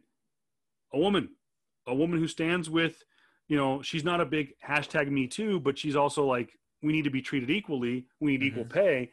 Hmm. And she watched it and went, this is not good. Why'd they make this? This wasn't good. I mean, and she said the one thing that they tried to do was the subtle little agenda push. Hmm. And if you would just let it breathe, and the same thing with Ocean's 8, trying to do an all-female thing, and it just didn't work. And people want to go like, oh, it's toxic masculinity. No, it has nothing to do with it. It Yeah. just wasn't a good movie. Yeah. Wonder Woman was an okay movie. I'm not one of Yeah. those who goes like, it's the greatest movie of all time. It was okay. I think I part enjoyed of it. I Yeah. enjoyed it. I I think enjoyed there it. were parts of it that stunk of Zack Snyder too much that Mhm. kind of took me out of it. Yeah. I like Gal Gadot. I like the director whose name eludes me every time. Catherine Bigelow, is that her name? Yeah, I think. Yeah, I'll go there right now. But yeah, she's doing the next movie. So let me check it right now. Go ahead. But Continue. I will say this is, you look at a show that didn't push the agenda, but ended up having a pretty good run with a major female character. Number one, Jessica Jones on Netflix. Yes, from the get-go, it was marketed as she's a female superhero, but there was no agenda. She just played a role, Yeah. and in a male-dominated position, and she addressed along the way in a very badass, hilariously, in a good, well-written, flushed out character way, dealt with the chauvinistic attitude of the male gender. Like they would give her like the whole like, hey baby, come over here, and she'd punch him in the face, and they'd go about 6 city blocks. It was funny. It was well developed, and I think you had a character like an actress like Kristen Ritter, who played Jessica Jones so perfectly that she was she didn't get on a soapbox. She was not one of those like hashtag Me Too. She was almost a kind of a dude in her own right, but at the same time, if you sat there and you disrespect her, she was going to punch you in the face. Another show to jump on the Marvel bandwagon that again dealt with subtle, had a subtle agenda, but not too broad, but was able to get across not one, not two, but 3 or 4, actually multiple really strong female characters from different avenues, and that was Agents of Shield. You had Ming-Na Wen, who plays a badass in everything she does. She played Mulan. She played a great character in The Mandalorian, and she played Agent Melinda May in Agents of Shield. You have Chloe Bennett, who played Daisy Johnson, or Sky / Daisy Johnson / Quake, a great kick-ass character who comes from a mixed background. So now you have two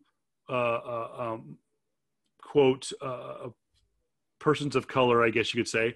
Yeah. And then you had Elizabeth Henstridge, who played an intelligent female lead who made it cool to be a scientist. And they did such an amazing job at fleshing out her character as Gemma Simmons. But I think one of the most underrated characters, and probably one of the most underrated actresses out there, is Natalia Cordova Buckley, who played Elena Rodriguez, aka Yo-Yo, in Agents of Shield. She was a great character who added so much.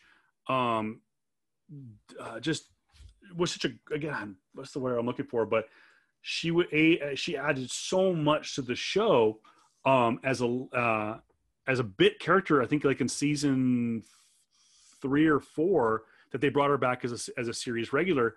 And I'll actually go one further and kind of a bit character. I love the character because she was such a smart ass.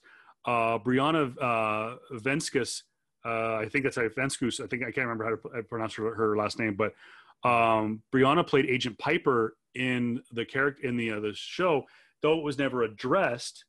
Brianna in real life is a LGBT. She's a lesbian person, and it's alluded to that she plays at least a bisexual character in Agents of Shield, but she's again another badass character. She's really hilarious, smart alecky actress. But they never had an agenda. They did. I said there was a throwaway line. It's one of my favorite moments is Agents of Shield with Brianna. Her Agent Piper character. She is training alongside Ming-Na Wen's Melinda May, and she is asked to take over a class. And she looks at Agent May and she goes, "I can do May." So it's kind of like a tongue-in-cheek, like meaning like she meant to say like, "I can do that, Agent May," but she says, "I can do May," because you can tell in that scene that there's a little bit of maybe a slight sexual tension. And Ming-Na, who's for all intents and purposes a straight character in the show, kind of goes, "Okay, that's kind of funny." Like she kind of, "Oh, that's cute." Yeah. Like she's like, she doesn't say, "Oh no," like go homophobic on it, but she kind of like, "Oh, that was like a cute little like nod to me," and stuff like that. So it was like little subtle things like that. And you had so many great, strong characters in Agents of Shield. Yeah. I know everyone's going to say like, "Oh, you're such a honk for the show," for the obvious reasons. But it made powerful women characters without being agenda driven. It's very much, and these terms, man, nowadays are just so freaking buzzword, and so like it feels like there is some type of agenda pushing when you just say agenda. Like it feels like it too. Like but that's not the core problem. The core problem is that like we're all about character driven storylines, right? We're all about wanting the character arc to be there, and we want to be given a reason to care for the character other than the size of, other than them being male, female, whatever gender they want to be. We want to be given a reason to care for these characters per se, and that's it. That's the biggest reason why I was really, for me, I still am like, really wanting to see Yennefer Vandenberg, who, if you all don't know, that's from the Witcher series, right? Witcher series on Netflix, right? They have incredibly strong female characters in that movie, and the video game, and in the video games themselves too, they're very strong. And even though I'm more accustomed to the video games, right? I love these characters. They're strong, very, very, very strong female characters because they definitely can take it their own. They could destroy armies if they wanted to, but they're written in a very human way.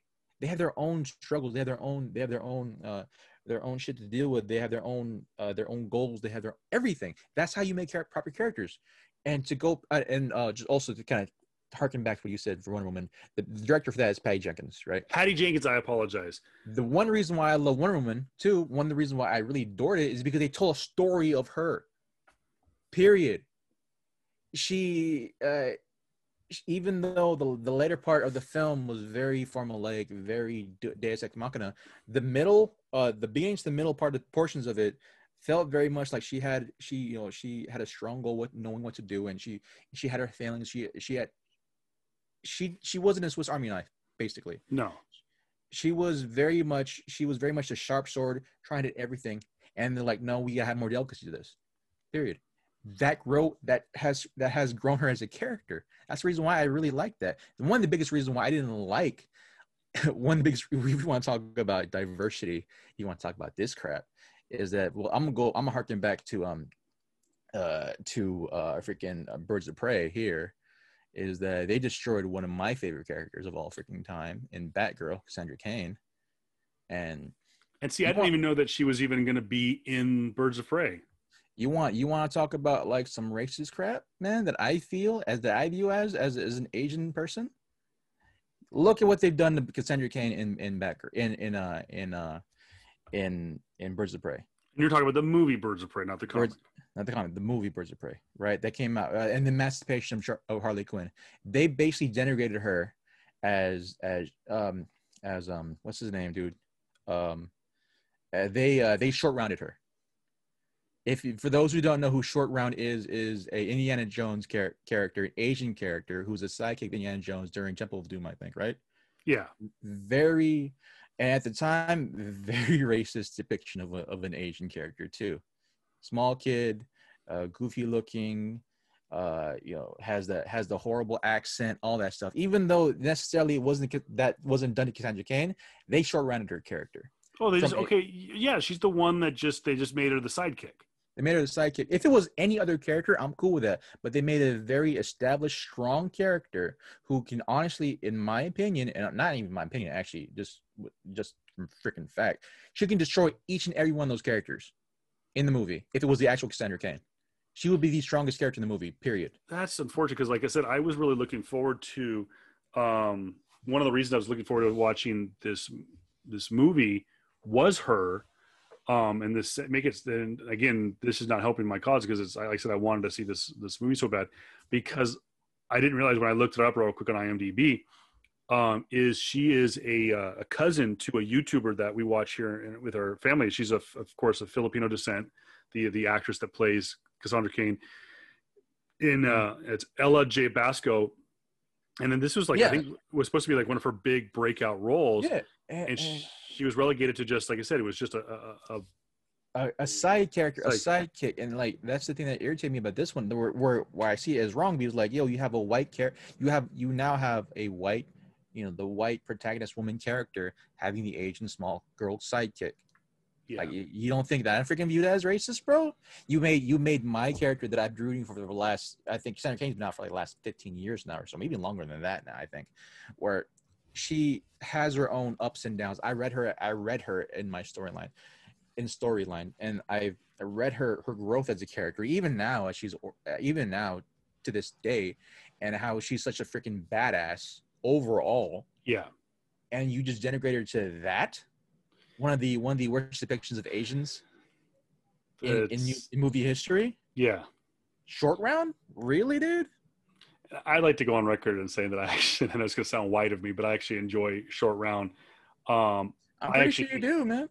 I'm pretty sure that was the majority of what people thought about Asian people too when they first. But I think too is what I like about, and I know he's denigrated as the sidekick in the story, and it's unfortunately the depiction of him. But you have to understand too is that actor that played that role did the same thing in Goonies. Mm-hmm. I mean, basically played the exact same character. Mm-hmm. I actually liked him in that because I think he kept, one of the reasons I like him, and I look at it from this standpoint, is he kept Harrison Ford's Indiana Jones honest. He called Harrison Ford, he called Indy's got on his bullshit sometimes. But I get the unfortunate depiction of Short Round, especially the name alone. Yeah. And you look back like, ooh, maybe that wasn't a good choice, but no, here's the thing though, and I harken back to my previous point. I did like what 15-20 minutes ago or so now. Like as the people, we can see certain things for context. I understand why Short Round is there, right? Yeah. And I'm not blaming for people liking Short Round because that was his character. That's hard to be. It's hard being Asian American at that time, getting a role, especially at that time. Yeah. You have to play your role, right? But it's 2020. It is 2019 at that time when the movie came out. Why do we have another Short Round character? Yeah, that's just I think that was just them trying to shoehorn in a character that wasn't flushed out and established. And again, that's when you have to be careful about doing team up movies like this. You're not going to hit a home run like you did with the Guardians of the Galaxy. Yeah. If it was any other side character, right? The reason why I say Short Round in this particular scenario is because, like, if it was someone other than Cassandra Cain, all right, cool, she's the quirky sidekick, whatever. She wouldn't remind me of Short Round. But then because it's Cassandra Cain, such a prominent Batgirl character, right, that you denigrate her to just this, I'm like, the comparison is much more apparent now. But like that's just one approach. That's just one thing. I don't know if you had any points, but I was gonna actually ask you, how do you feel about race swapping characters too, like in the sense of like when we talked about whitewashing, right, just a little bit, right, but more so now, like now going the reverse, where like you have the neck in the new live action Ariel, you have, rather than Ariel being a pasty white girl from underneath the sea, she is now black or being played by black actress.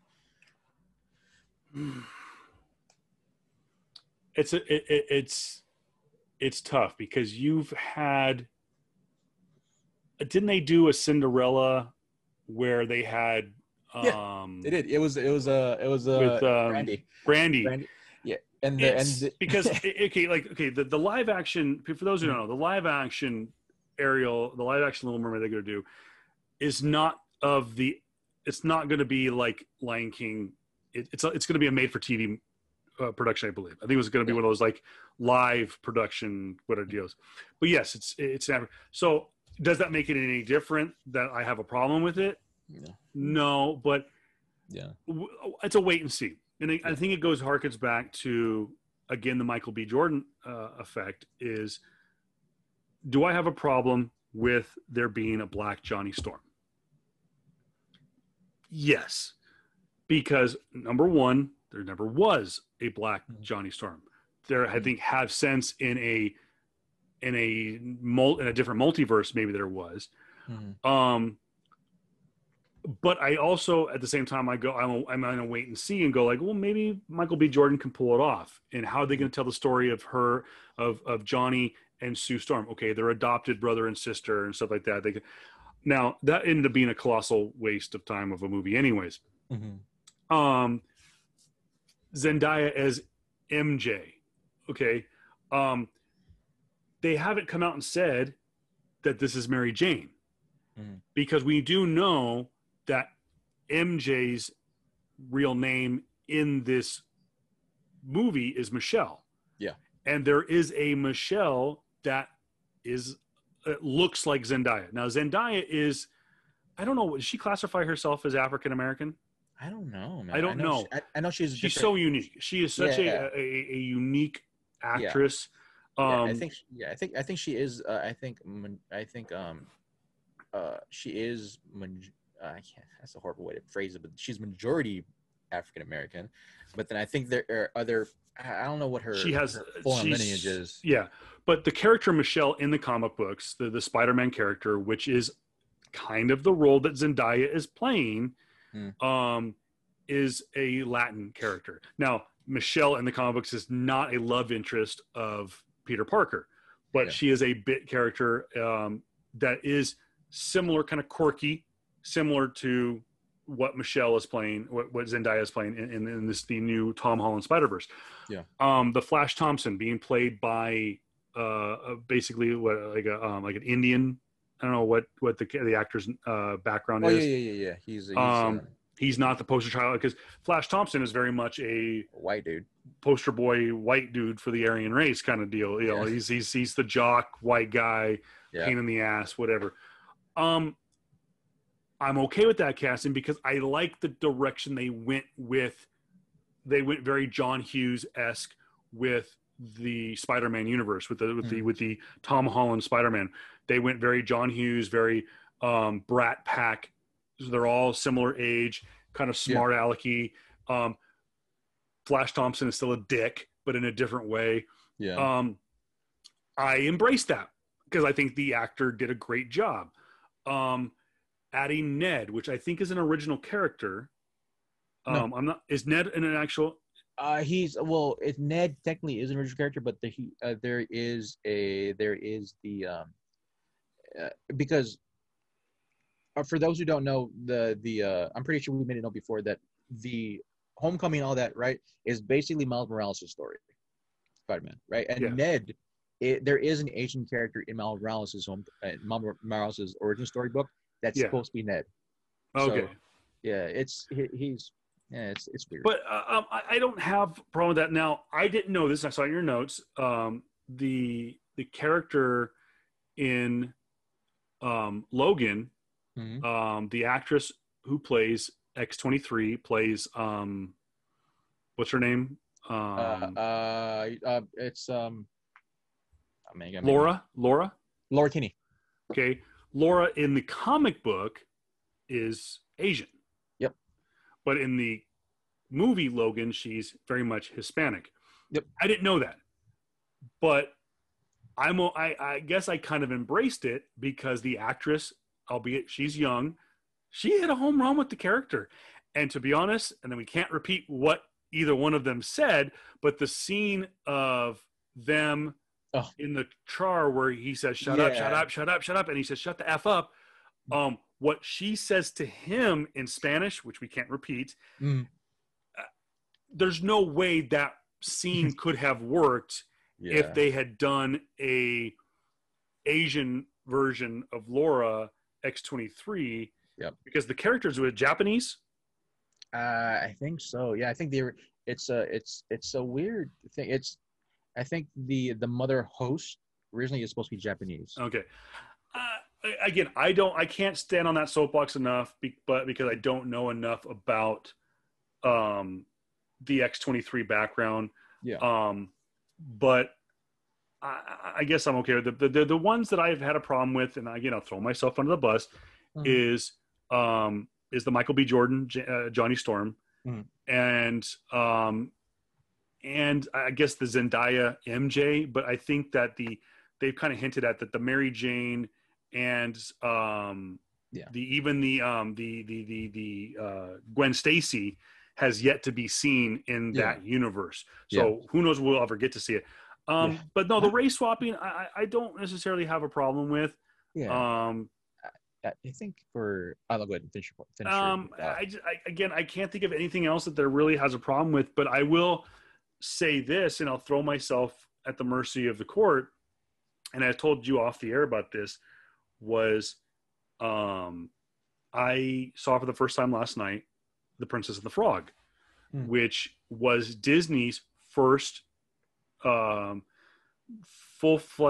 featured film that had a African American character as the main character, Tiana, and basically though she was not a quote princess until the end. Well, spoiler alert! Until the end of the movie, she is a quote Disney princess, and she was the first Black African American Disney princess. And I saw that and went, at the time when the movie came out, to me, it looked like them trying to establish an agenda. It was them pushing it down our throat. I didn't want to see it. And on that, based on completely on that agenda. And you can say, well, typical white male right there. But my son said, no, Dad, it's actually a really good movie. And he had seen it. And I remember when my kids were younger, my wife wanted to show it to him, but was very concerned about the voodoo aspect of it, that was going to be too dark. They inevitably saw it. I think a year or two ago, maybe about a year or so ago during summer vacation or something, and my son loved it. My daughter enjoyed it as well, but not as much as my son. So my son picked it as a family movie last night, and I loved it. I thought it was a good movie. It did reestablish the fact that I told my wife this, that on my bucket list, I want to go to New Orleans, never been. And I want to go to Mardi Gras, not for the obvious reasons that you would think. I want to go for the music and the food. Yeah. And I love that aspect of the culture down there. And it came across in the movie. It was very well done. The jazz, I enjoyed the voodoo aspect of it, and the Creole history that's down in New Orleans. Yeah, because that's how you properly say it. I've been told. New Orleans. That's why Mon Ami. That's why Gambit's one of my favorite all-time characters. But no, and put a punctuation point. I guess I'm kind of okay with them tweaking Splash Mountain to make it more Bayou-esque, because I don't think it's going to change other than the story told. Yeah. I don't think it's really going to change much in Splash Mountain. And I mean, like, I get the problems with Brer Rabbit and all that stuff. I get that, but I guess I'm the white guy. I didn't have a problem with it. I have African American black friends that really didn't have a problem with it because it's a stupid Disney ride. Who cares? It's more so like this kind of put down into like just my aspect of like if I'm okay per se with race swapping, reverse, right? Of course, the biggest one for me, of course, is X-23 being Mexican. Yeah, you're a huge fan. Rather being Asian, and I guess I did have a problem with it before, right? And then I watched the movie and got over it. Period. That's the biggest thing. If I watch the movie and I get over it, or if the movie pulls me in enough for me to basically what's the word I'm looking for? Where I'm just pulling to the movie. It is a certain term for it where you hold you suspend your disbelief, right? Yeah. And I'm in movie. I get it. I understand. During the time 2016 Logan, right?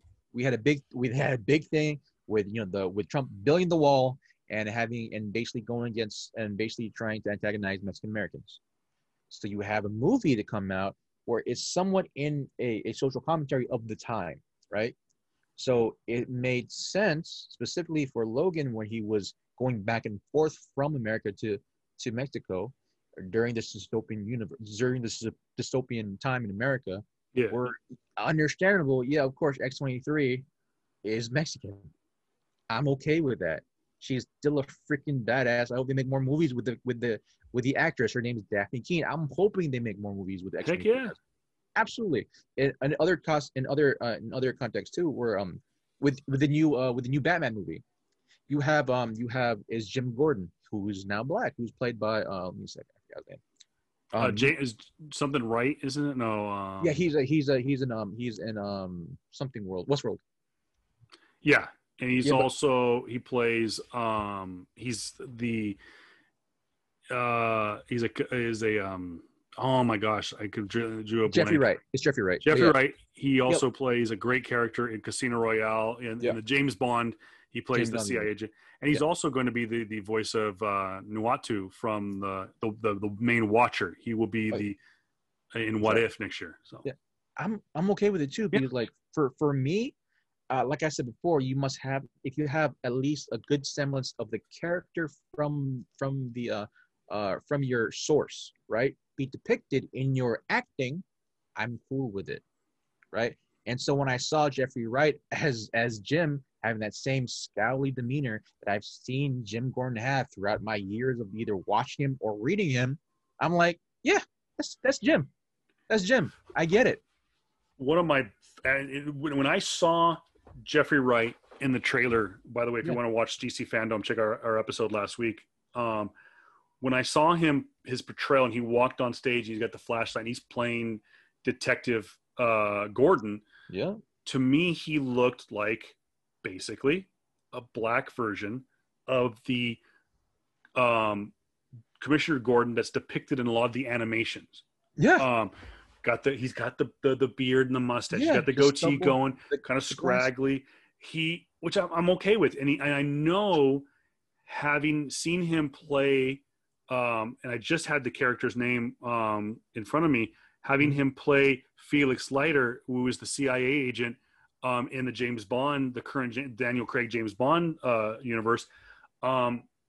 He's kind of smart alecky, but he's kind of gritty. He is Commissioner Gordon. He is James Gordon. He's very much that, because like I expect that to happen from a Batman Year 2 grizzled veteran. Yeah. Like as long as you have some semblance of your source character from the source from your source material, right? Yeah. Be depicted on screen. At that point, there's gonna be hardly you would have to really go super far left to take me out of that. Yeah. You can be, if you are an actress or actor or in whatever gender you want to identify as, you can be transgendered. You can have your personal life can be whatever of your choosing want to be. But if you are you are penned for the role of, let's say, the Riddler in a movie, in the Batman movie, and your depiction of the Riddler is pretty damn close to the source material, I'm cool with it, dude. I don't care as long as you honor the source material.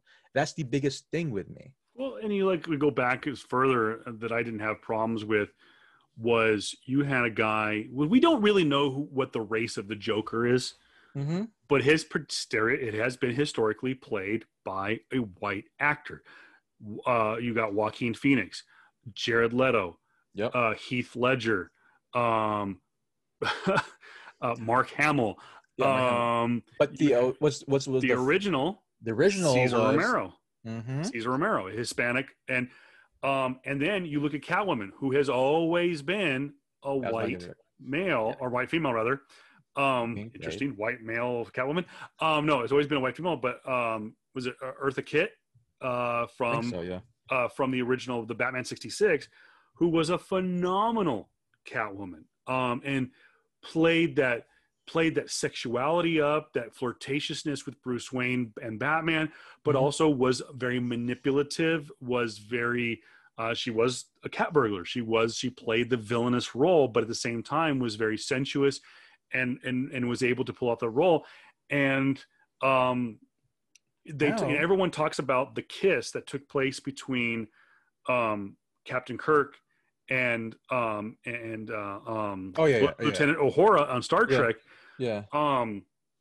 Adam West has come out and said that he dated Eartha Kitt, if I'm not mistaken. But he says, but he didn't care. He was attracted to her. They hit it off.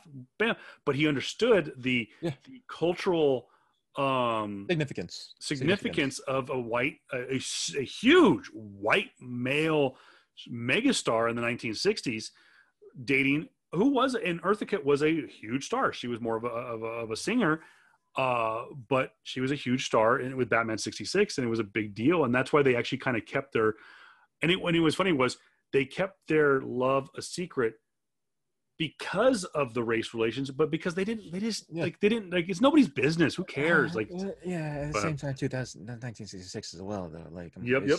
Right in the middle of it. You're right in the middle of it. Literally a year before that, they just signed the Civil Rights Movement. So I understand. But in the same too, when Catwoman being played now by Zoe Kravitz, I'm down with it. I'm cool with it. I've seen a lot more. I just forgot. I just totally just went blank at the word. But I've seen way more movement, I guess, for less, forgetting a better term for it. More movement in Zoe Kravitz than I've seen in the prior Catwoman depictions. Yeah, like acrobatics. There you go. I see more acrobatics in Zoe Kravitz, which is what Selina Kyle needs to be. Yeah, she's a cat burglar. Yeah, and so I've seen way more cat burglary-esque things done by her, save for maybe Gotham, right? The character, the actress who played Selina Kyle in Gotham. I've seen more of that in this depiction than I've seen of even Michelle Pfeiffer and Anne Hathaway. Yeah, I mean, I'm cool with it, dude. I'm cool with it I'm because down. as long as there's some semblance of the original character there, and you play yourself within that kind of sphere, do what the hell you want to do, bro. As long as like the character that I grew up watching and reading, it's still there. And I think That's too, what's going to be nice about Zoe Kravitz um, is she has that very Eartha Kitt sultriness to her, yeah, where which you do need to have. And people go like, "Oh, there you go. Once again, it's got to be all about the looks." No, people don't understand. It's what Selena Kyle's character is. yeah, She has to seduce Bruce Wayne. She has yeah. to. They almost got married in the comic book. I don't know. Twice. Actually, did they get twice? It Uh, was a huge storyline, just like not even 3 or 4 years ago. yeah, yeah. It was But pretty freaking close, man. But yeah, and that's what was funny was like real quick, people forget with Anne Hathaway's approach to the character, she ends up teaming up with Batman, and people go like, wait a minute, well, Catwoman's a bad guy. She's a villain. And I go, she's an anti-hero. yeah, Because she's a cat burglar, she breaks the law, but she doesn't believe in what the Joker's doing. yeah, She doesn't believe in murdering and stuff like that. yeah. She's almost kind of like a Robin Hood, almost. Yeah, if there was like some level of spirit, this is my D and D nerdiness coming into play now. But like, if there was some type of moral spear you put on her, she'd be chaotic neutral, right? That's for again nerd alert for the D&D people. And by the way, did you win last night, or are you guys still playing? We're still playing, dude. So okay. it's a long game. It's gonna take a while, but yeah, that's all different conversation. But we'll put a little bow on it because we're getting to the 2.5 hour mark. We chase so many rabbits. I mean, it's a big topic, dude. It's like is. what is diversity and like how it. Okay, so should we end it off on like, you know, does diversity work then, or does diversity like in today's sphere where here you go. Here's the one thing. Here's the topic I really want to get into. Where like because you made a note of like where in Charlie's Angels, right? That came out recently. How people were the director. I forgot her name. The director of Charlie's Angels. I can't think. Yeah, but she's like she proclaimed that, you know, that sexism is the reason why, you know, male guys being sexist is the reason why her film didn't do so great. Like, nah, dude, it wasn't. I wasn't really. It just wasn't good. I wasn't really interested in Charlie's Angels anyway. Like, and she made a note like saying that all these Marvel movies are, you know, making millions upon millions and hundreds of millions of dollars. Why can't my movie make that? Well, one is 10 years. It's all these. She like, or she made. That's right. She made a huge stink about it. Yeah, like so. This is gonna be my rant. Well, I had so many rants already, but like this is gonna rant right here, dude. Like yo, when you get into the nerdy shit that we've been into for like at least 20 years now, at least 25 plus years now, right? And we've dealt with that stink for so long, and I'm so freaking glad now that all the stuff that I've been into is now popular. I don't want you hijacking my stuff. Like I feel that's the biggest thing. We're like, now because superheroes, comic books are now popular, we have a lot of the people who want to try to hijack it, do their own thing, and then claim. And because now, because, you know, since people like you and me, we can see this crap, and they're trying to do something similar to that, superhero movies or you know, very strong, able action stars that are women do their own thing. You know, that should appease the nerd dudes, right? So they should watch a movie. And if they don't, I can call them sexist. Nah, we weren't in your shit. We weren't into your shit anyway, dude. Like, I'm all for it. Yeah, hey, if y'all into that stuff, hey, more power to you. I watched the first Charlie's Angels way back when it was the original 3, the movie. But then after that, I wasn't really into it after that. So like when you have I just don't like. I don't understand. There you go. I should say that. I don't understand this aspect of like people trying to, because now my thing that I've been into for so long is now popular, where people are trying to then gravitate towards that, hijack it, and then say, if you don't support what I'm doing or these other things, then you are sexist, you are racist, you are bigoted, you are this or that. Like, no, I've been into this one thing. I'm still going to be into this one thing. The reason why that you're into it now is because it just got popular. Yeah. And I like, if I'm gonna get mad, when D&D gets big, like full on nerd shit, dude. Sorry, apologies, whatever. I mean, if you so listen to us now, like, you should know already. But like, I'm gonna get super pissed off when I get into my D&D shit now, and it gets popular in about 2-3 years now, and they're wanting to add in some weird, not weird, but like some random shit, right? Some random stuff like, oh, you guys are fake. If you guys are not supporting my stuff, man, because I, I don't like hijackers. I don't like hijackers of culture or whatever, of subcultures, man. It's weird, dude. It's irritating. It's infuriating, and it's just exhausting to watch. Yeah. And I was concerned over the last 3 days, since Chadwick's, and we'll kind of wrap up on this, and I'll tell you because it kind of goes along with the hijacking my shit. I wasn't a huge fan. I mean, I enjoyed the movie. Did I say it's the greatest Marvel movie of all time? No. Regards to Black Panther, but I thoroughly enjoyed it. I like Michael B. Jordan. I like Chadwick Boseman. The guy, I want to make sure I get it. Letitia Wright. Yeah, I think is a phenomenal actress. I think that the lady, the two actresses that played the other, like played Okoye, and the oh my gosh, are you talking about yeah, no, the one person who plays Okoye is who's also she's in Walking Dead. Yeah, I think they're all the actresses in the movie are absolutely amazing. Toni Braxton. I think plays. Yeah, he got her as a mother. Like, dude, that's freaking awesome, dude. Oh, I thought that was when they casted her, I was just like oh, y'all like, getting some royalty on this thing, then let's go. And I like how too she was one of those people like, oh, my agent got me a big movie. It's like, and then she kind of like embraced it when she saw all the fans, and she kind of got into it. But like Nakia, Lupita Nyong'o. And then you have Dania Guria. Yeah. All great. But it's not one of my favorites. But, you know, I embraced the attitude behind it, you know, the Wakanda Forever. And so the last 3 days, my comment, and even when my post on social media was, you know, rest in peace, Chadwick Boseman, rest in peace, King T'Challa. And then I did the Wakanda Forever. And I actually had people go like, no, that's our thing. You can't do that? You can't do that. I had people tell me that were black.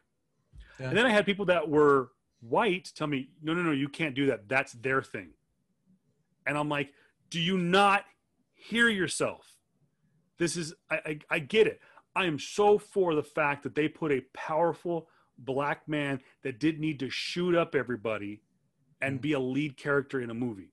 Because that's been the complaint amongst my friends. I have a guy that I worked with at when I used to work at Best Buy. There's this guy whose name is Nick.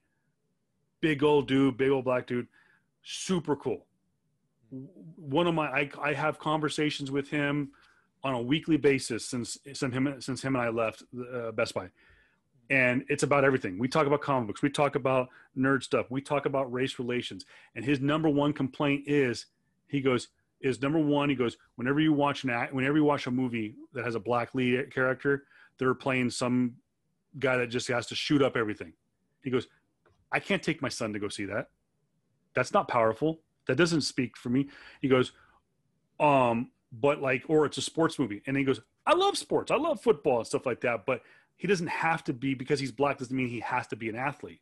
Why can't there be something? So when he saw Black Panther, he's like, bro, oh my gosh, dude, a superhero that doesn't need a gun, that will use his brains and his power before he has to fight someone. And he's smart and he uses technology, and it's just like, and then if need be, he'll fight you, and he's gonna kick your ass. And he does this all with his own fist. Now, granted, he has a super soldier, he has the Black Panther serum, whatever. But Yeah. you know, he was all on board. So, and he goes, that showed how strong a black character can be. Yeah. And he goes, that's my Captain America. He's like, Mhm. but I love Captain America. I love Chris Evans. I love Captain Rogers. I love Steve Rogers. Mhm. He's like, and so he goes, and it's okay for a white guy to love King T'Challa and to be, you are my king, Wakanda forever. He goes, because we all embrace it. We're all nerds. We're all, and that's what I love about the nerd culture is we're all from a melting pot, and we don't see race. And it's just like, I don't see it as the highest grossing film with a black actor. I just see it's one of the high. I look at it from a comic book movie, and yeah, it did great things, and Chadwick Boseman did so much for the African American community as their leader, as their king. But to come after someone and say, no, bro, that's our thing. You can't do that. Yeah. Okay, that to me, that's racism. Yeah. We don't see white people going, no, you can't do that. We did that. We did that back in the day. So you can't vote. Yeah. We did that, and we got over that shit, and we should get over that shit. Yeah. And it's to say someone I can't memorialize someone. Yeah, it's a weird thing where but I understand it because I can, as a person of color, as a Filipino American, Filipino just general, and Hawaiian Pacific Islander as well, I want to look at, freaking Maui in Moana and say, hey, that's my dude. No other person can freaking do that. I want to see that and do that, right? But at the same time, I'm not gonna denigrate someone else's experience. For me, this is me personally. I'm not gonna denigrate someone else's experience to look at a character that represents me and see that as a possible hero or in their lives. I can't do that. And so, but it sucks that you went through that. Absolutely. Yeah. To me, that's pretty freaking prejudiced. That's pretty freaking racist too, honestly, if we're being serious about this.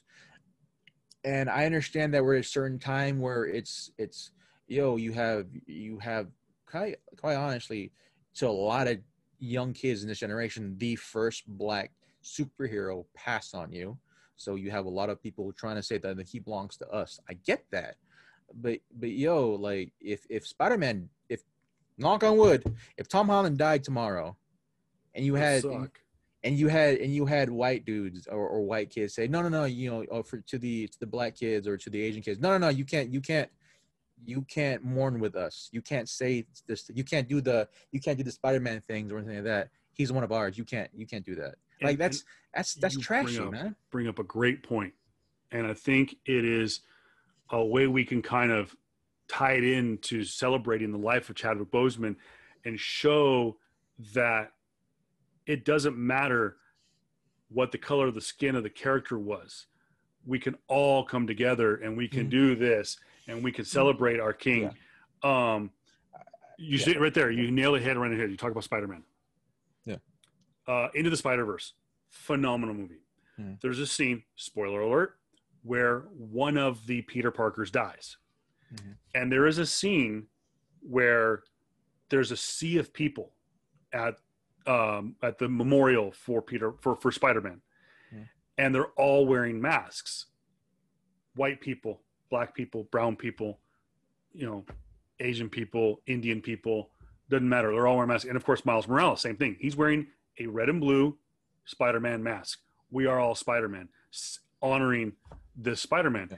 And it doesn't matter that the Spider-Man was white, because at that point there was no black Spider-Man, because Miles Morales hadn't been bit by the spider yet in that movie. But that was a scene that was poignant to me, because it was like we could all put on the mask and say that we're right there, we're with you and stuff like that. And I think that as nerds, we can all embrace it. And you mentioned I wanted to pay tribute in a way that was honoring to both this person's culture and their father, who was the one that passed away, was Dwayne "The Rock" Johnson. Being a huge wrestling fan, when Rocky Johnson his father passed away, though he was African American, but he married into a Samoan family and went through all of the rituals and was embraced, was basically, without being Samoan, was Samoan. And I sent, though I don't know Dwayne Johnson from a hole in the ground, I sent him a message on social media, and I said, "Hey, I'm sorry to hear about your father. You know, I hope he sounded like he was a good man. He did so much for the business." But I sent him a message in, I looked up a message in Samoan that was like, "God be with him." Basically, may he. It was basically, "Is God be with him, rest in peace." But I wrote, it was in the Samoan dialect, and I had someone go like, "Don't you think that was maybe kind of like distasteful?" And I'm like, "Why?" He goes, "Because you're white." And he was like, "But it was just my way of, like, I went out of my way because I wanted to pay tribute to him the way he was." That's how I do things. I was like, I just wanted to make sure that, like, my whole point was addressed. And so I went and did that. I wanted him to pay tribute to him in his culture as well. I paid a tribute to him in my way of saying it, just in whatever plain English, and said, "Rest in peace to Rocky," but I also said, this thing. And I think it's kind of cool because I am also learning that culture and learning to respect that culture and stuff like that. So yeah, it's definitely, I understand. This is actually funny. You brought me to a point that I actually made last week where I understand, and I understand why you say that we as people should not see color. Yep. Alternatively, right? It's just, I understand, but I also understand because I'm not white. I am brown, very brown actually. That I understand why people say no, you have to see color, because of the aspect of like, because it's from the aspect of like, because no one has saw color so much before. Y'all didn't care about me before, and now since the limelight is now on people of color, I want you to see me because of my skin. I understand that aspect as well. And this is not to denigrate anything you said at all. Absolutely not. I would love to put the mixture of those two together. You as a white individual should be okay saying that no, we should not see color, dude. And that's fine, because that is where everyone should be at a point in life. Honestly. It's just that right now, I can't say this is not true right now, but because of how the vitriol is being used today in today's landscape, where people of color need other people to be aware of their color, right? Is to say that I want to care about these things. I want to care about nerd culture. I want to be a fan of both Black Panther and Spider-Man, and be Black at the same time, because my skin color means so much to my heritage. That's the thing. Yeah. And so, because I can be a nerd, I can be a Spider-Man fan, I can be a Black Panther fan, I can be a Black Widow fan, I can also praise fake worship to an Asgardian Thor god, but at the same time make credence knowing that I'm Filipino American, I am brown, and I still love my heritage, my culture as well, because of my upbringing, and how that comes to the table in my viewpoint of seeing all this, of seeing the entirety of this nerd society, as well as just all of society. That's not denigrating anything you've said at all. Absolutely not. And we all as people should come to that, saying that, well, a white dude doing Wakanda Forever to make praise of a man who just passed away should be his own way of honoring the dead, honoring those who have passed. Period. And so this does kind of tie back into cancel culture and the proclivities and the not proclivities, but the I don't want to say it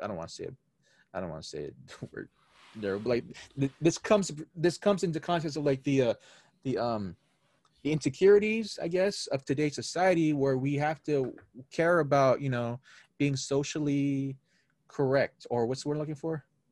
Politically correct. Politically correct. Period. And so like, I understand both sides. I understand why you should say that we shouldn't see color, because color's been put in your face so many freaking times that you don't care about that crap, because all you care about is just freaking nerd shit, and nerd shit does not see color. As well as I can understand from the people that have been marginalized for so freaking long that we rely on nerd shit. We rely on nerd shit to basically get through this fucking shit. Yep. Period. Agree. But like, it's just more so like, I hate how people would try to stigmatize nerd culture and set dividing lines rather than have conversation. Yeah. And, you know, that's what I liked about, it's just a coming together point is nerd culture. And I think that's, I honestly, I will say this, and I think I said it last week and I'll say it again. I think that a lot of the reason why we have the problems that we're having, especially in the last 6 months, is number one reason is because we're locked up. We're all locked up and we are just a powder keg of emotions and we're ready to explode. And when we go out, well, it doesn't matter who we are. When we go out, we're not doing things. We're not thinking right. We're doing stupid ass shit. And I know that some of us, pardon me, we use a little bit more colorful language today, but I think it's kind of an emotional topic. But the last 6 months, we've been like a powder keg of emotion. And I know that this has been going on for a while. Yeah. And I think that we are sitting at home, not doing anything, not working, not spending time with our loved ones, not spending time with our friends, not going out and socializing. And what do? We get behind a keyboard and all we do is vent all day. And all we're doing is we're pouring more and more and more gunpowder, more and more ammunition into that barrel. And all it does is take something and light that fuse, and all of a sudden, boom. Yep. And I think that one of the things that we're missing is the ability for us to gather safely and joyfully and have a good time. And that's going to the movies, going to the comic book store, in the masses, going to Comic-Cons.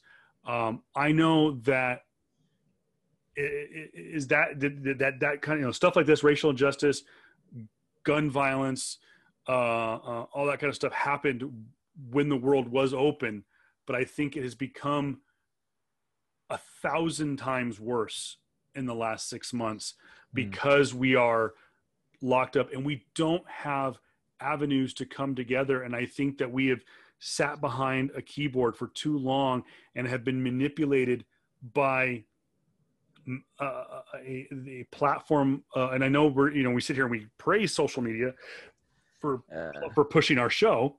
Yeah. But there's bad stuff to the social media.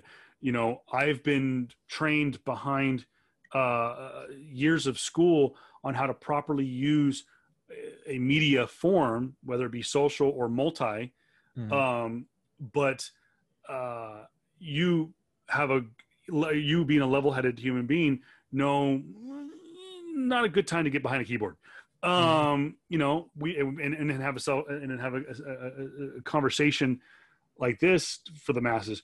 I just think that not being able to, I think, like I said, getting behind the screen and reading a bunch of misinformation and reading stuff of hatred and stuff like that on a regular basis has not helped us, because we can't go outside, we can't stretch our legs, we can't go to the movies, we can't go to the comic book store, we can't go to Comic-Cons, we can't go out to the park and play Pokemon Go or play you go and play D&D, but I'm sure it's not the same as it was maybe 6-7 months ago. It's just, there's so much. And I think really and truly, and I've said this before, I've said it to my wife, I'll say it again. And it's one of the reasons why my wife has brought comic books into her classroom as a teacher, is to help to kind of help bring people together in her classroom for a common good. And comic books have done that, and Comic-Cons have done that. You know, I love going to cons and seeing cosplay and seeing the people that collect and whatnot. And I think that that's what's missing. Yeah. Yeah. D&D doesn't know race. Pokemon Go doesn't know race, you know. Technically, well, I mean, it does, sorry. but If I'm a half orc, tiefling, and if I'm a half, okay, sorry, this disappoints the brevity, all right, or levity with the light points. If I'm a half orc tiefling and you are a druid, half elf, I knew that was coming. Ancestral thing, definitely notice. And I'm gonna love it. I'm gonna love it. But just point out, just to help point out thing. Yeah, definitely. Social media can definitely be a huge echo chamber for you to feed into negative thoughts. Yep. And I'm sorry, but you were on an amazing point before. I just totally took you off it because I wanted to make a D&D. No, no, it's all good. But anyways, guys, you know, we've gone on. JR and I have got on our soapbox. We're hitting almost 3 hours. I'm off to trim some of this up. I do want to just give a little shout out again, once again, to our friends at Comic Asylum Palm Desert. They are still open. Hit them up. Show them some love. Tell them that PS Comics I Love You sent you. Real quick, pull list flex for the day. A beautiful Wonder Woman number 761, black and white cover. Just simply gorgeous cover of Wonder Woman. I don't know the artist off the top of my head. Let me see. That's Copel, I think, or Oliver. No, that's Middleton. Oh, it is a Middleton. Yeah, Middleton. He's doing a run now on Wonder Woman. So pick that up, dude. Pick him up. Gorgeous cover, and I got that right off the rack. I actually didn't have anything in my pull list this week.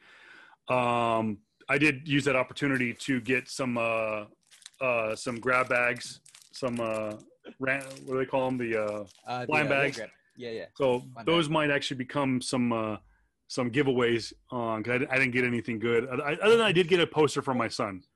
Sorry, apologize. No, I just hit the stop video thing. We're good.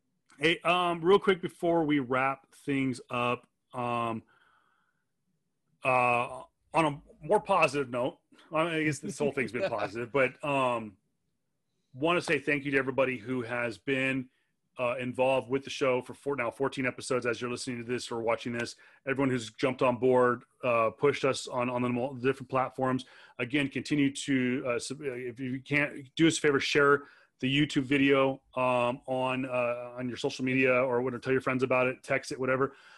Because as we get closer to 100 subscribers, we've got big things coming for the show. Ooh, what we got here? Cancel. Don't keep on talking. Okay. But I do want to say thank you.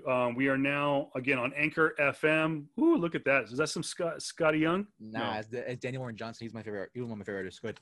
So we're on Anchor.fm. We're on Apple Podcasts, Google Podcasts, Spotify, amongst other ones. We've heard some good things about that. But now I want to say thank you. Took a couple of weeks, but is that the 5th printing now? No, it's Thor 6, the auto variant. Oh, okay. But we just got word, or I just got word. I don't even know if JR. Well, no, JR knows about this because he saw my social media post. Of course I did. My career in radio started in 2003 as I worked at a college station in San Diego and in San Marcos, California. And I also worked for Clear Channel Communications, which is now known as iHeartRadio. I worked for a couple of radio stations, but never got to be on the air. Oh, you did get those. I saw that they were holding those for you. I never got to be on the air at any Clear Channel stations. And this past week, I got an email from the podcast department at iHeartRadio. Come to find out that Strange Academy, loving the artwork in that book. Got an email this past week saying that PS Comics I Love You got accepted to the #1 platform for podcasts, and that is iHeartRadio. You can now search us on the iHeartRadio app. The iHeartRadio app 2 is also available in most car platforms, like I think CarPlay for Apple, yep, and Android Car for those who have Android Auto. Yep. You can get the iHeart app right there on your dash. So super cool. iHeartRadio, the #1 platform for podcasts. You can now hear PS Comics I Love You. All 13 episodes in the can. Episode number 14. If it's not up by now, it's going to be.